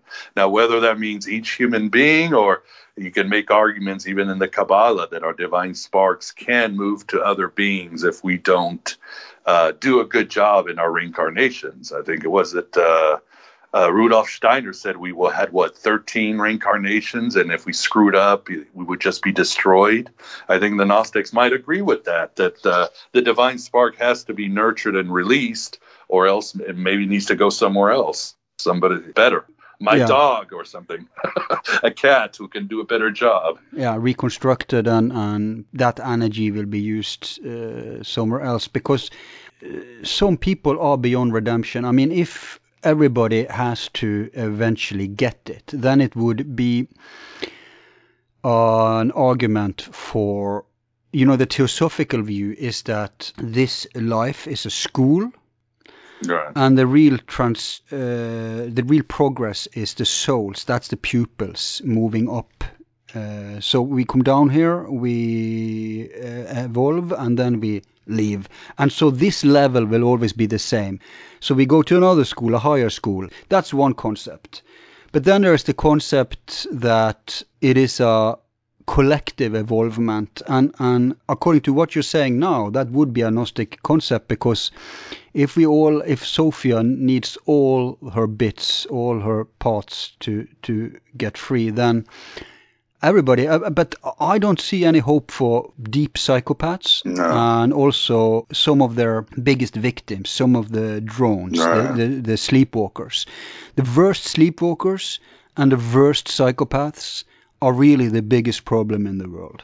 Yes, and they might not even be human. They might be, as Lash and others said, they might be the thought forms dressed up as humans. And it should be mentioned, the Gnostics always believed in eternal speculation. They thought we're going to put everything on the table. Some posited that they were universalists. Everybody got saved.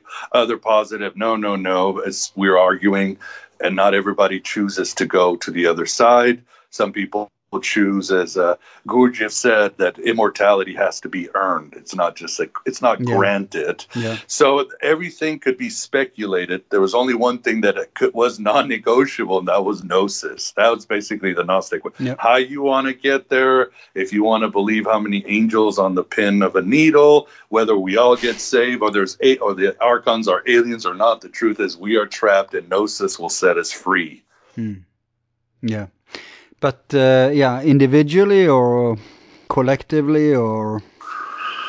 Well, ultimately, it starts individually. It starts with what I can do today to become free. I mean, as Eric... Because they do say that Jesus and Buddha and many of these avatars, now I'm using it in a classical term, right, that they had a choice of moving on, but they loved humanity, and so they turned around and came back to this godforsaken place just to help us move on, right? Yeah. It's like a sacrifice on their part. Kudos. Yeah, I bet. That's a real sacrifice. It is. When you're in the place of ultimate bliss and oneness, and you got to come down to this vale of tears and deal with us. In some Gnostic Gospels, in one Gnostic Gospel, the Gospel of Judas, Jesus finds out he can't fix anything. He criticizes the church for human sacrifice, and he says all of humanity is into cannibalism and human sacrifice, and he sort of just says, I'm done, and he just leaves. I mean, it's very existentialist and dark, so I'm sure it's a hard journey coming down here helping others. Yeah. Would you say the Gospel of Judas is Gnostic? Yes, it definitely comes from the Sethian tradition, but it has a lot of the terminology, like instead of calling Sophia, she's often called Barbelo. And it has a lot of the concepts that are Gnostic, but it's very, very dark because, again, the world is not going to be saved. We've all done a pact with the demiurge, and we are all sacrificing children and eating other humans. And that is our destiny. And Jesus, basically, he can't do anything about it. He sort of tells Judas, this is it, I'm out of here. And in some translations, Judas is actually the demiurge incarnated on earth. And that's scary because Jesus shows Judas gnosis. He shows them the truth of the mysteries of the universe. And then you find out he's the demiurge and you go, oh, crap. The demiurge just had gnosis. Now he's even more powerful. Because before he's sort of ignorant about the truth above him.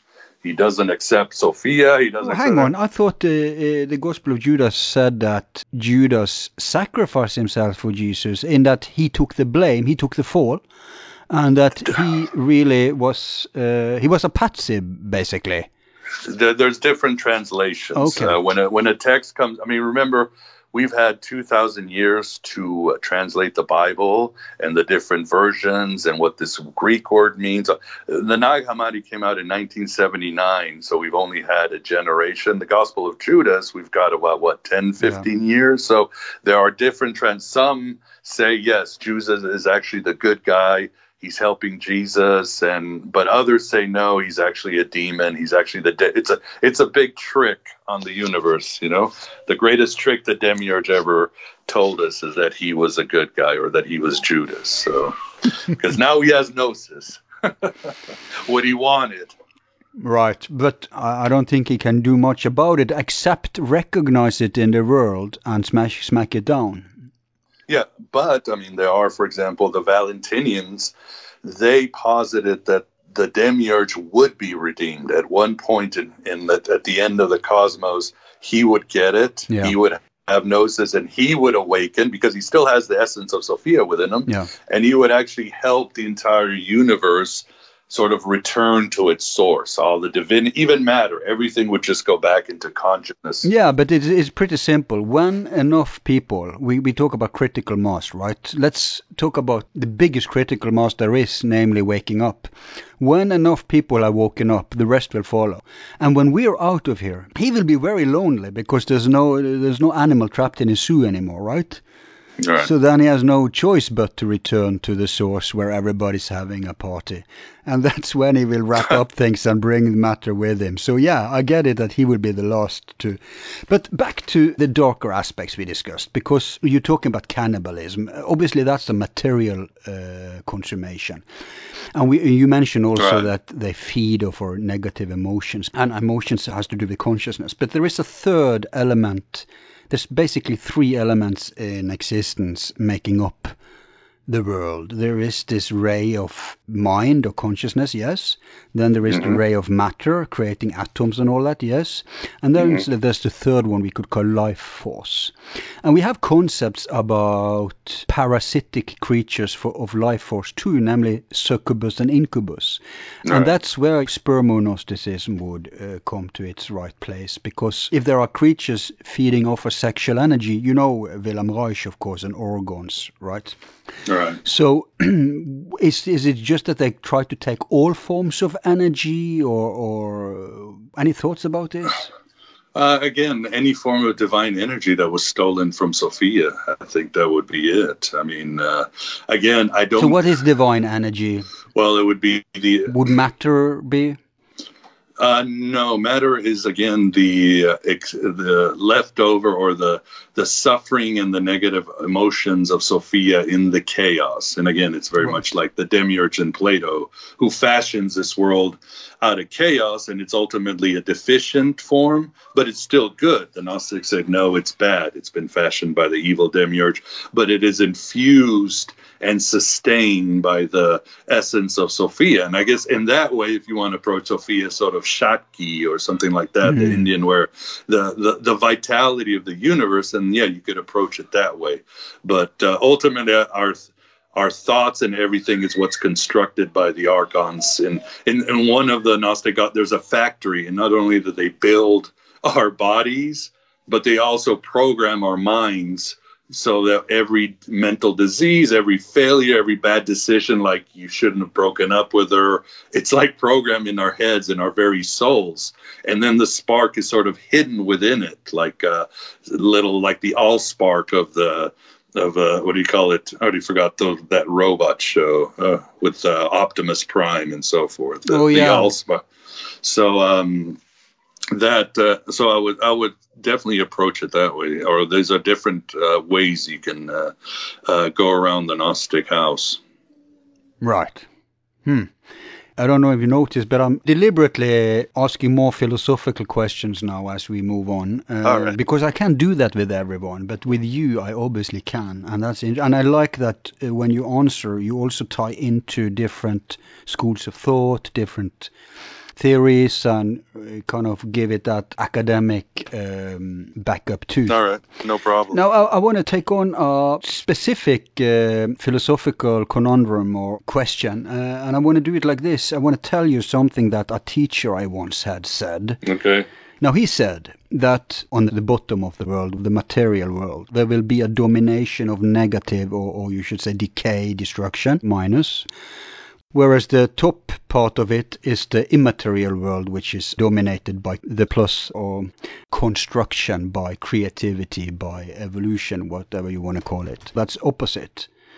The reflection, if you like. So good constructive forces are dominant on the metaphysical plane. Okay, got it. And therefore, the reason why the negative, the destructive forces seems to win all the time here, because you can build for a lifetime and someone can tear it down overnight. That's the gist of this place. And the reason the negative or the decay seems to dominate in this world is pretty simple. In this world, in the matter world, there has to be a dominant negative minus. Because if the good forces, if you like, were ruling here, then we would be slaves. We would be robots, because we would choose the right and the good and everything, everybody, all the time, because it was immediately rewarded. We would have no other choice. It would be like electroshock or whatever that you're going to be punished for. Psychopathy. It would be conditioned learning. So if you're a psychopath or just a sleepwalker or an egotist, whatever, you will realize very early, oh my God, I will maybe be rewarded materially if I, walk over others, if I try to just get whatever I can. Yes, you can't be rich in this world, almost not, without having blood on your hands. And it's kind of like that. They see the immediate, but they don't see the spiritual. They don't see the top immaterial world. That's Sophia. They can't see it. They're blinded by the demiurge and the material level. Yeah. Now, if you choose to do good, despite that it won't not pay off, and this is heretical too, because people say, oh, you get good karma if you do good. So here the thought is, you do good despite this world, because you know about the top immaterial world. So on the spiritual level, you'll excel. But on the material level, probably you'll not. But in the material level, you will maybe be rewarded for following Minos or the evil, destructive forces. And this is an interesting concept, because then you have to realize that there's something more in order to have an incentive or be motivated to do good. And that's the freedom. That's the free choice we have. Getting fed up of the material plane and then realizing, okay, I have to think in a longer perspective than just this life. This life is but a day, right? So, exactly. Would you say that doctrine, if you feel you got the gist of it, would you say that's a Gnostic doctrine? I would say so to an extent. I mean, I would certainly add, as again I mentioned Philip K. Dick, you also should add, and I guess it just brings a little more nuance to it, but the idea of empathy and couching it towards suffering, easing of suffering. The ease of suffering, of course, always means, in a way, more freedom, more in touch with our inner selves, and the stopping of suffering in different ways. I mean, it could be physical suffering, mental suffering, and the suffering of others, the connection we have with each other. But all in all, from a philosophical, metaphysical approach, I think that makes perfect sense. Yeah. Because if there wasn't such a thing as evil or whatever you would call it, we wouldn't really be free, would we? Let me give you this metaphor. If everything was light, complete 100% light, to us there would be no difference than if everything was darkness. You see what I mean? Yeah, I suppose. I mean, I'm trying to think of more. How could you distinguish? Well, if there was complete freedom, would I know what being captivity is? That's a good question. I mean, isn't that what the myth of Sophia shows us? She was up in the aeons, and being the personified wisdom of God, she had to experience all the negativity, including the war with her son, the suffering down on earth, so that she could then, again, perhaps bring all that information back to the divine realm. I mean, these are good questions. I don't... Could you elaborate on the war with her son myth? Yeah, I mean, again, when Sophia is cast down or separated from the alien god, she gives birth to the demiurge. And the demiurge immediately takes her power and creates a universe and sets himself up as the ruler of the world. And, of course, they associated it with the Old Testament god, but also sometimes it was Zeus, and in some of their myths it was actually Cronus, the Lord of Time. He was the ultimate bad. Yeah, right. It's always the sons. Why are they being such dicks? Exactly. I mean, the myth cuts on many levels. The prodigal son. Why does my son? He thinks he can do better than me. Okay, let's watch him. Yeah, probably because they all have tyrannic fathers. Right. So, and of course, it's a myth of the ego. You have wisdom, and then you have the ego. The demiurge is associated with the ego, who thinks it could do better than listening to the inner voice, the traditions of our parents, and so forth, or our ancestors. So there's many ways to cut it. So, but that is a good question. If I only knew light, would I know darkness? I don't know. I don't have any. I mean, you would choose good if you immediately were rewarded for it. But how much would people really choose? Not so much. Right, exactly. Yeah, I mean, if the good is within me and it can grow, I mean, I always like to say empathy and liberation. What makes me free? Yeah, but it wouldn't be a choice, would it? If you immediately was rewarded, you wouldn't have that. You need a tempter. What did you call it? You said the trier. Was that what you call Lucifer? Yeah, he Tester. he was the tester, or the what's the name of the lawyer? Yeah, he was the lawyer of God, the prosecutor who challenged you and made sure that you were holy and good. I think Set in the Egyptian myths is associated. He's the guy who's going to challenge Saturn. Right. Yeah. Saturn is obviously limits and boundaries. Yeah.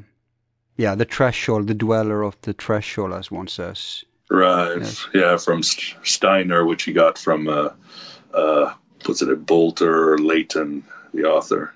Oh, I thought he got it from Theosophy. They used that term there too. Yeah, but before that it was the Rosicrucian, Edward Bolton Leighton, I believe, who wrote it in Zosimus. I think that's the name of the novel. But anyway. But it is the same kind of figure, right? It is like if he has the function of testing us to see, no, you can't. It's like the schoolmaster. Have you washed your hands? If not, go back and wash them. If you didn't have such a function, it would be a hippie colony, you know? Right. I mean, we need something to test that we have reached a new level. I'm Saturnian enough to support that principle.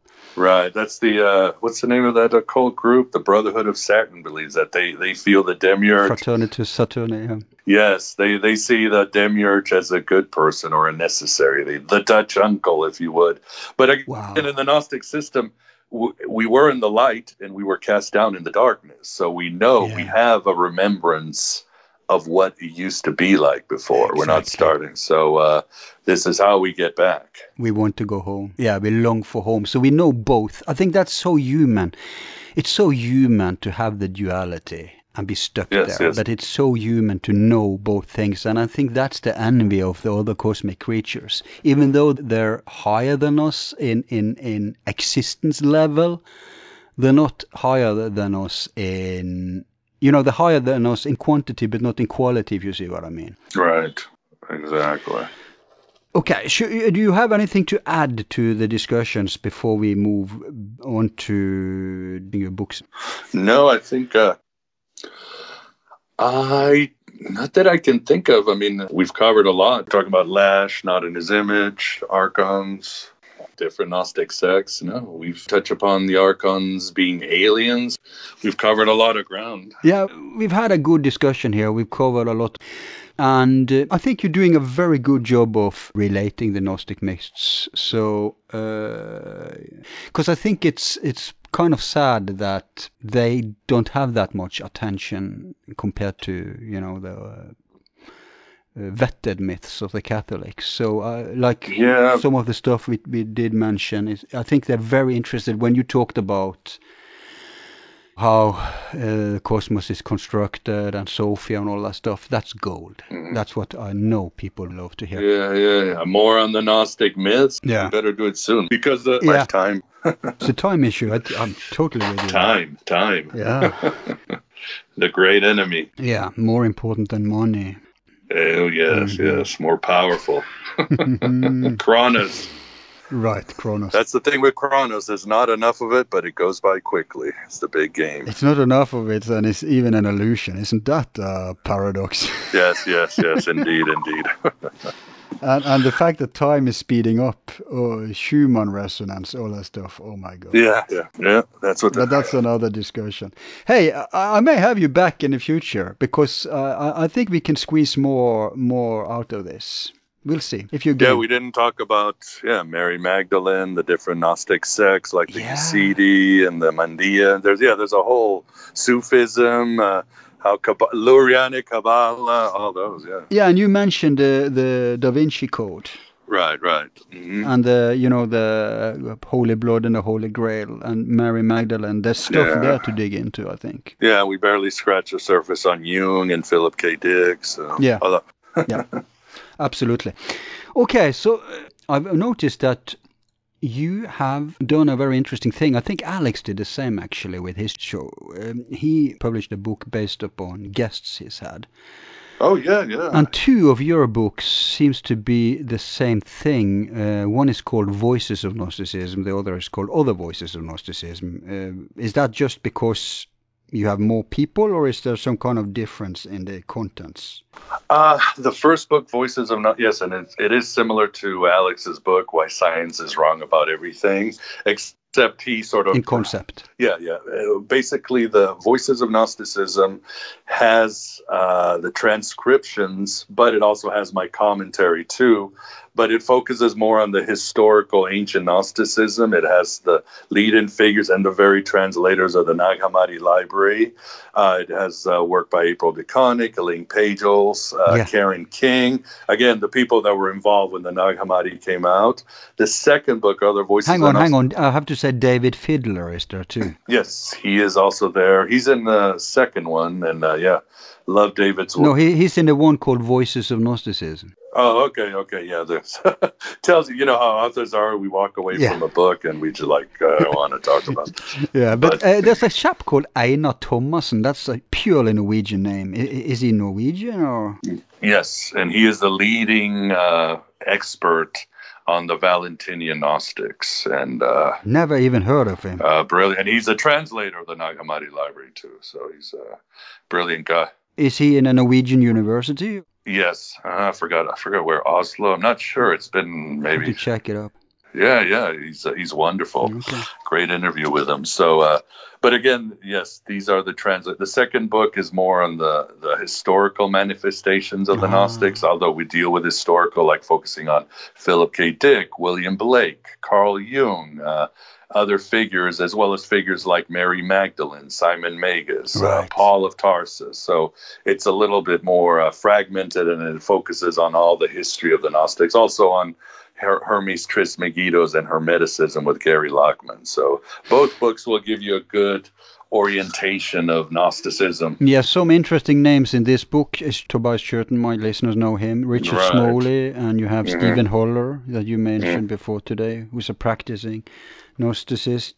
By the way, you're talking about Mary and all that stuff. Do you know this, I forgot which book it was, one of these popular pocket, it's where they present John the Baptist and Jesus. It's like two rivaling sects, and they even claim that some of the Jesus followers set up John the Baptist. Right. It was a trap. I don't know. Familiar with that book? No, but that is a tradition. I mean, there was a tradition, for example, that Simon Magus, who's one of the, as they say, one of the founders of Gnosticism, the father of all heresy, he was the successor of John the Baptist, not Jesus. Right. And he was the one who carried this Jewish mystery tradition. And of course, the Mandeans, who are probably with the Yazidi, the last remaining Gnostic group from antiquity, they claim that John the Baptist is a prophet and Jesus is an usurper. So you have this tradition in ancient times. This book says the same thing, It's not, nobody made this up. This is like thousands of years old. It's interesting that you have Jesus and Simon Magus living at the same time, and a third chap who represents a third stream, namely the pre-Socratic stream, namely Apollonius. Exactly. Yeah, three. All of them operated at the same time. And they are parallel, and all three of them are Christ figures, just a little different degrees on what they're marketing and what they were trying to do. But yes, they're all definitely Jesus figures, or Savior figures, if you would. Yeah. And these books we can get from your website, I guess, the godabovegod.com. That is correct. And all my books, some of my fiction books, podcasts, and everything. Yeah, let's go to them. Stargazer, Heretic, and The Executioner's Daughter. When I read the summary of them, I immediately imagined them as Hollywood movies, because I think they would work perfect. I wish. I've tried. I have tried. Go to Netflix. Fuck Hollywood. That's old school. Go to Netflix or HBO or something. This is material for a series. You see all the crap they're sending now? Yes. And they try to emulate stuff like this because they know it works, right? Of course. Yeah, so this would be perfect. But tell us a little about your fictions. Yeah, well, my book, Stargazer, was actually once published by Warner Books as The Queen of Darkness. And basically, the concept is that the vampires, ruled by their queen Lilith, decide that they want to take over the world.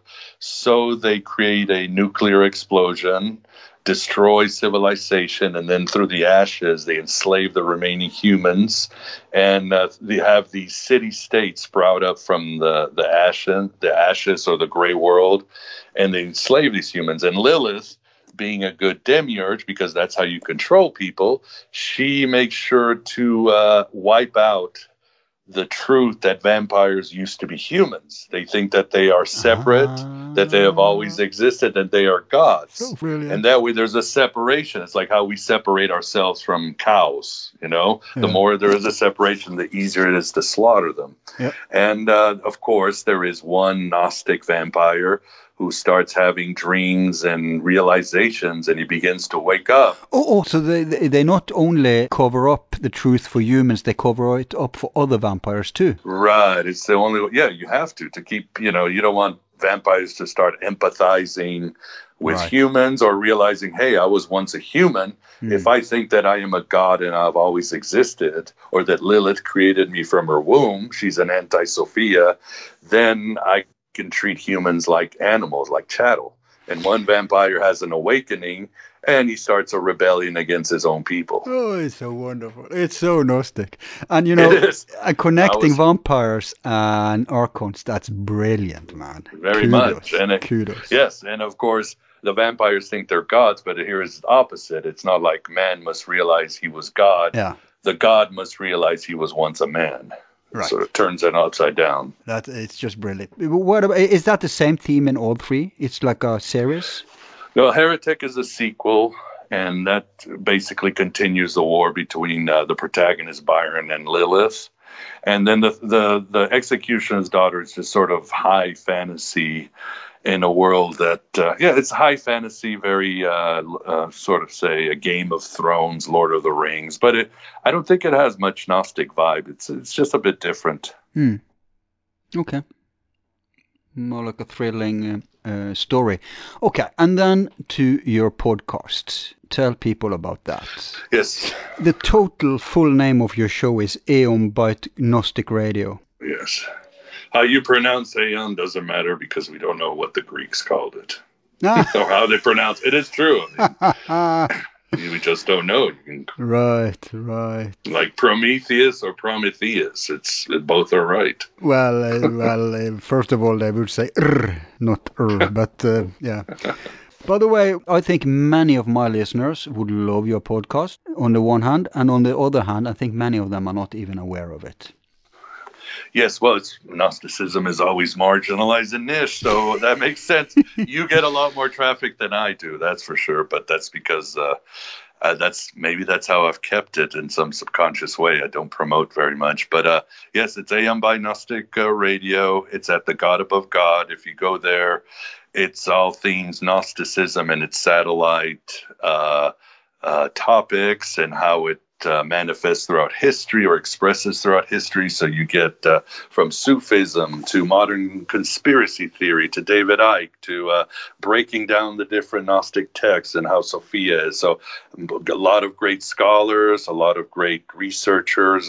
Like I said, Tobias Churton is one of those who has honored the show, and you can find it there. It's available, download, iTunes, YouTube, wherever you want it, you can find it. But you just have to, I guess you have the gnosis now to find out where it is. Yeah, excellent. And I have to say, when we started the show, I didn't know much about podcasts, honestly. I didn't listen that much, so I didn't follow the so-called rules. So, I've squeezed you for a few hours now. I do that all the time. I just open the mic and there's no prescripted stuff. Everything is on the go. It's on the flow. Right. It's whatever. It's just you and me sitting down for a coffee with a mic on. That's my concept. And that's shown to be, if not very popular, it at least has a segment of your population who loves it. And you told me that's kind of your own style too. That's why, I've listened to some of your shows, and I guess that's why they're so good.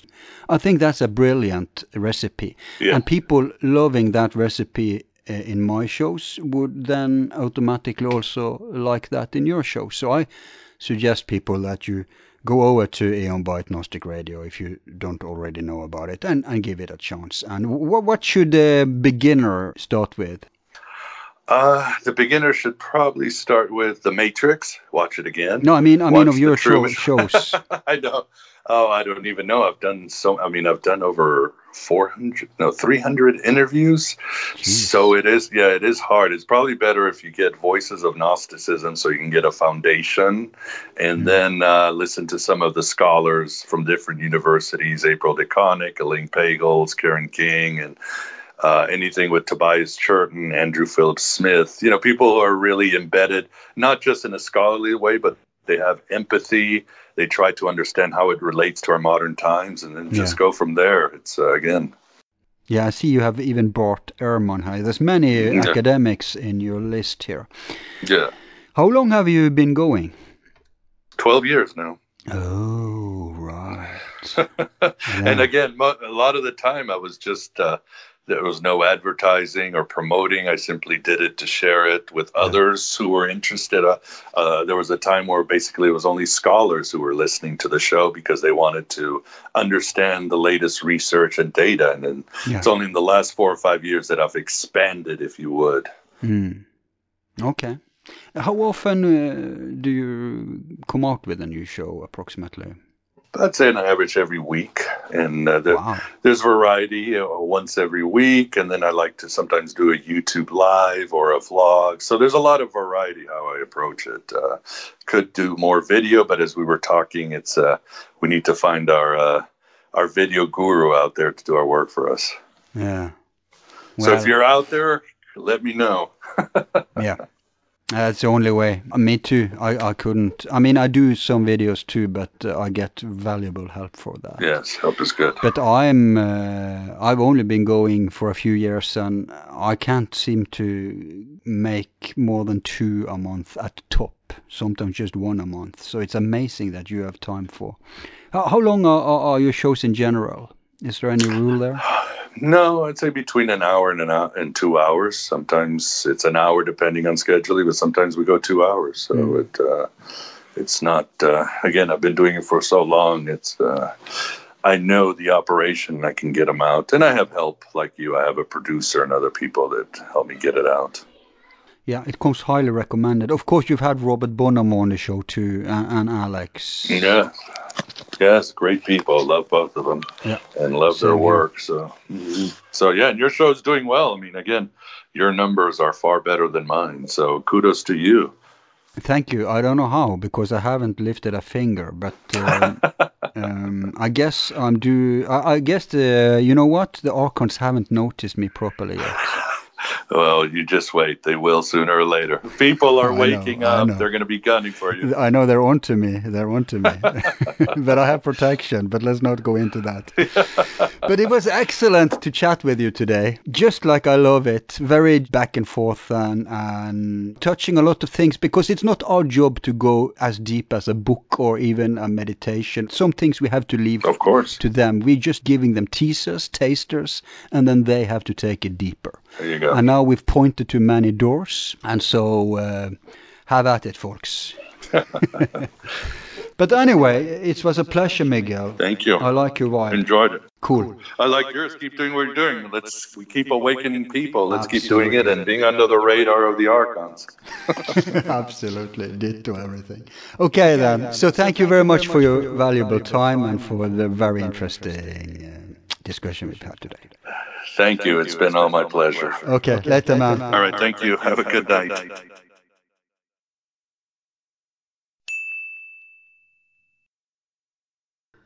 Thus far today, we are gonna return to Gnosticism and Esotericism 1/3 time, and then we'll focus a little on Jesus and some of the heretical aspects of him.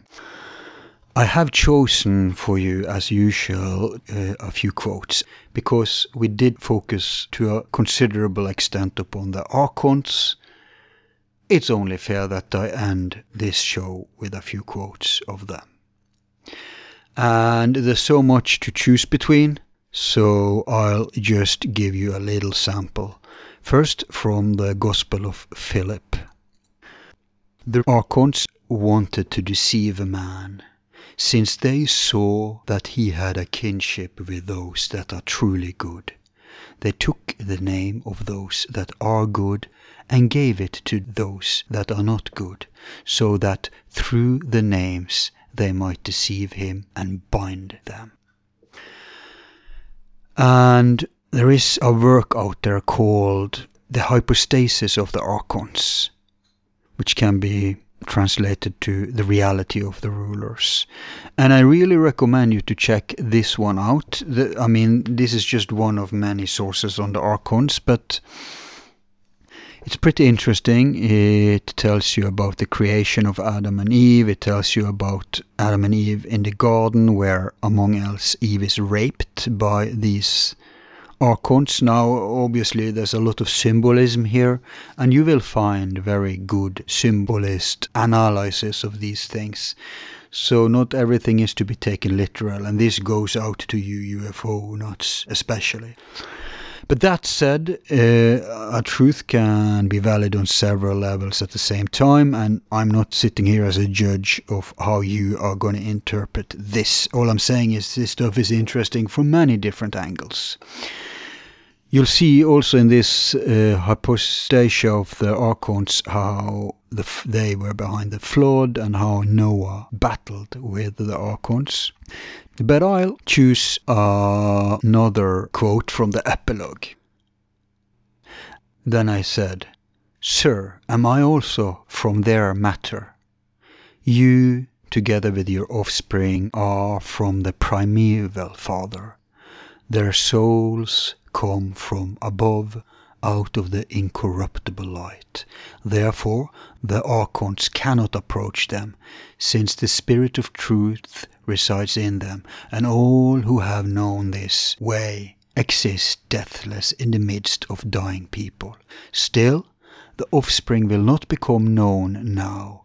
Instead, after 3 generations, it will come to be known and free them from the bondage of the Archon's error."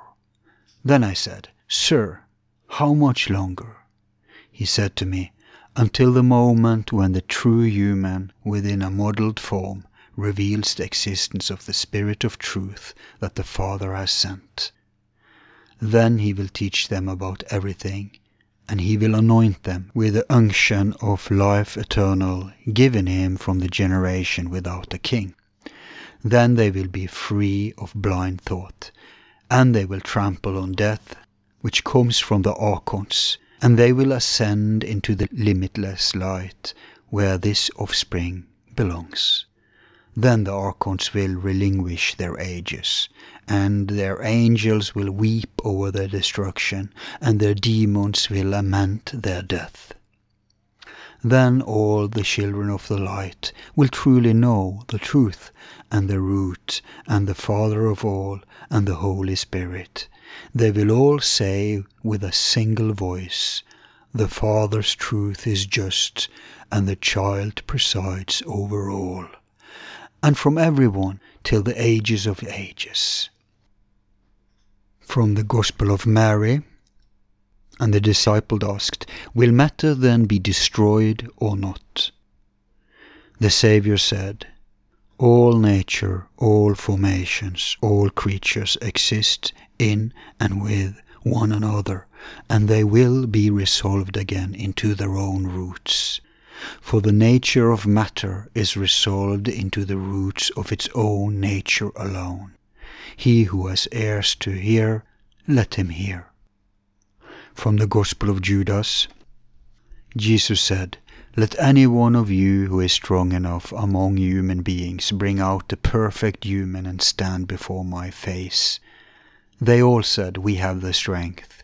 But the spirits did not dare to stand before him, except for Judas Iscariot. He was able to stand before him, but he could not look him in the eyes, and he turned his face away. Judas said to him, "I know who you are, and where you have come from." You are from the immortal realm of Barbello, and I am not worthy to utter the name of the one who has sent you. From the secret book of John, also known as the Apocryphon of John, wherein the apostle describes, "Our contest is not against flesh and blood, rather the archons of the universe and the spirits of wickedness. I have sent you this because you inquire about the reality of the archons. Their chief is blind." Sophia wanted to bring forth something like herself without the consent of the Spirit, and because of the invincible power within her, her thought was not an idle thought.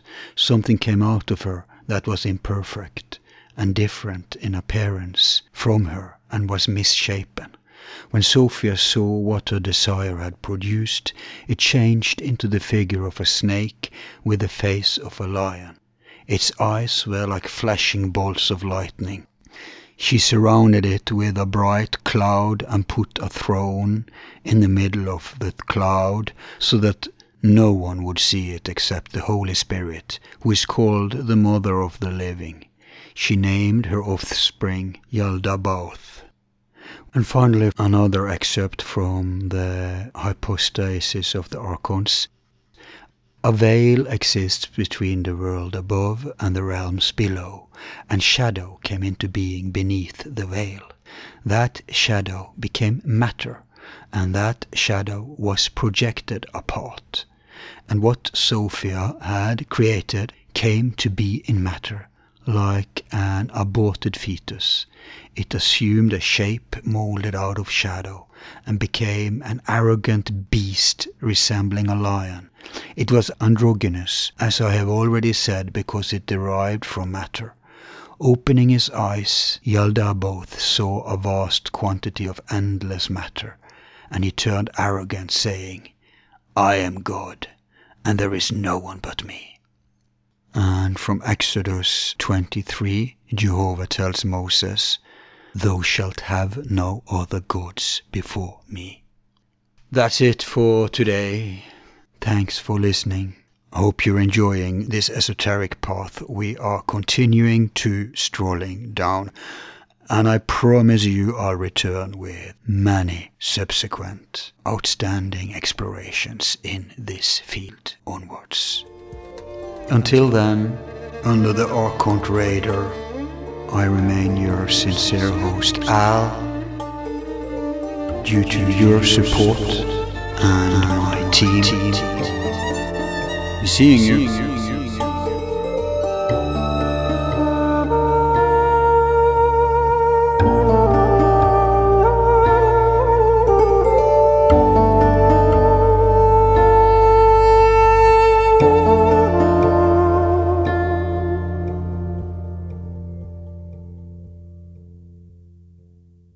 Who is number one?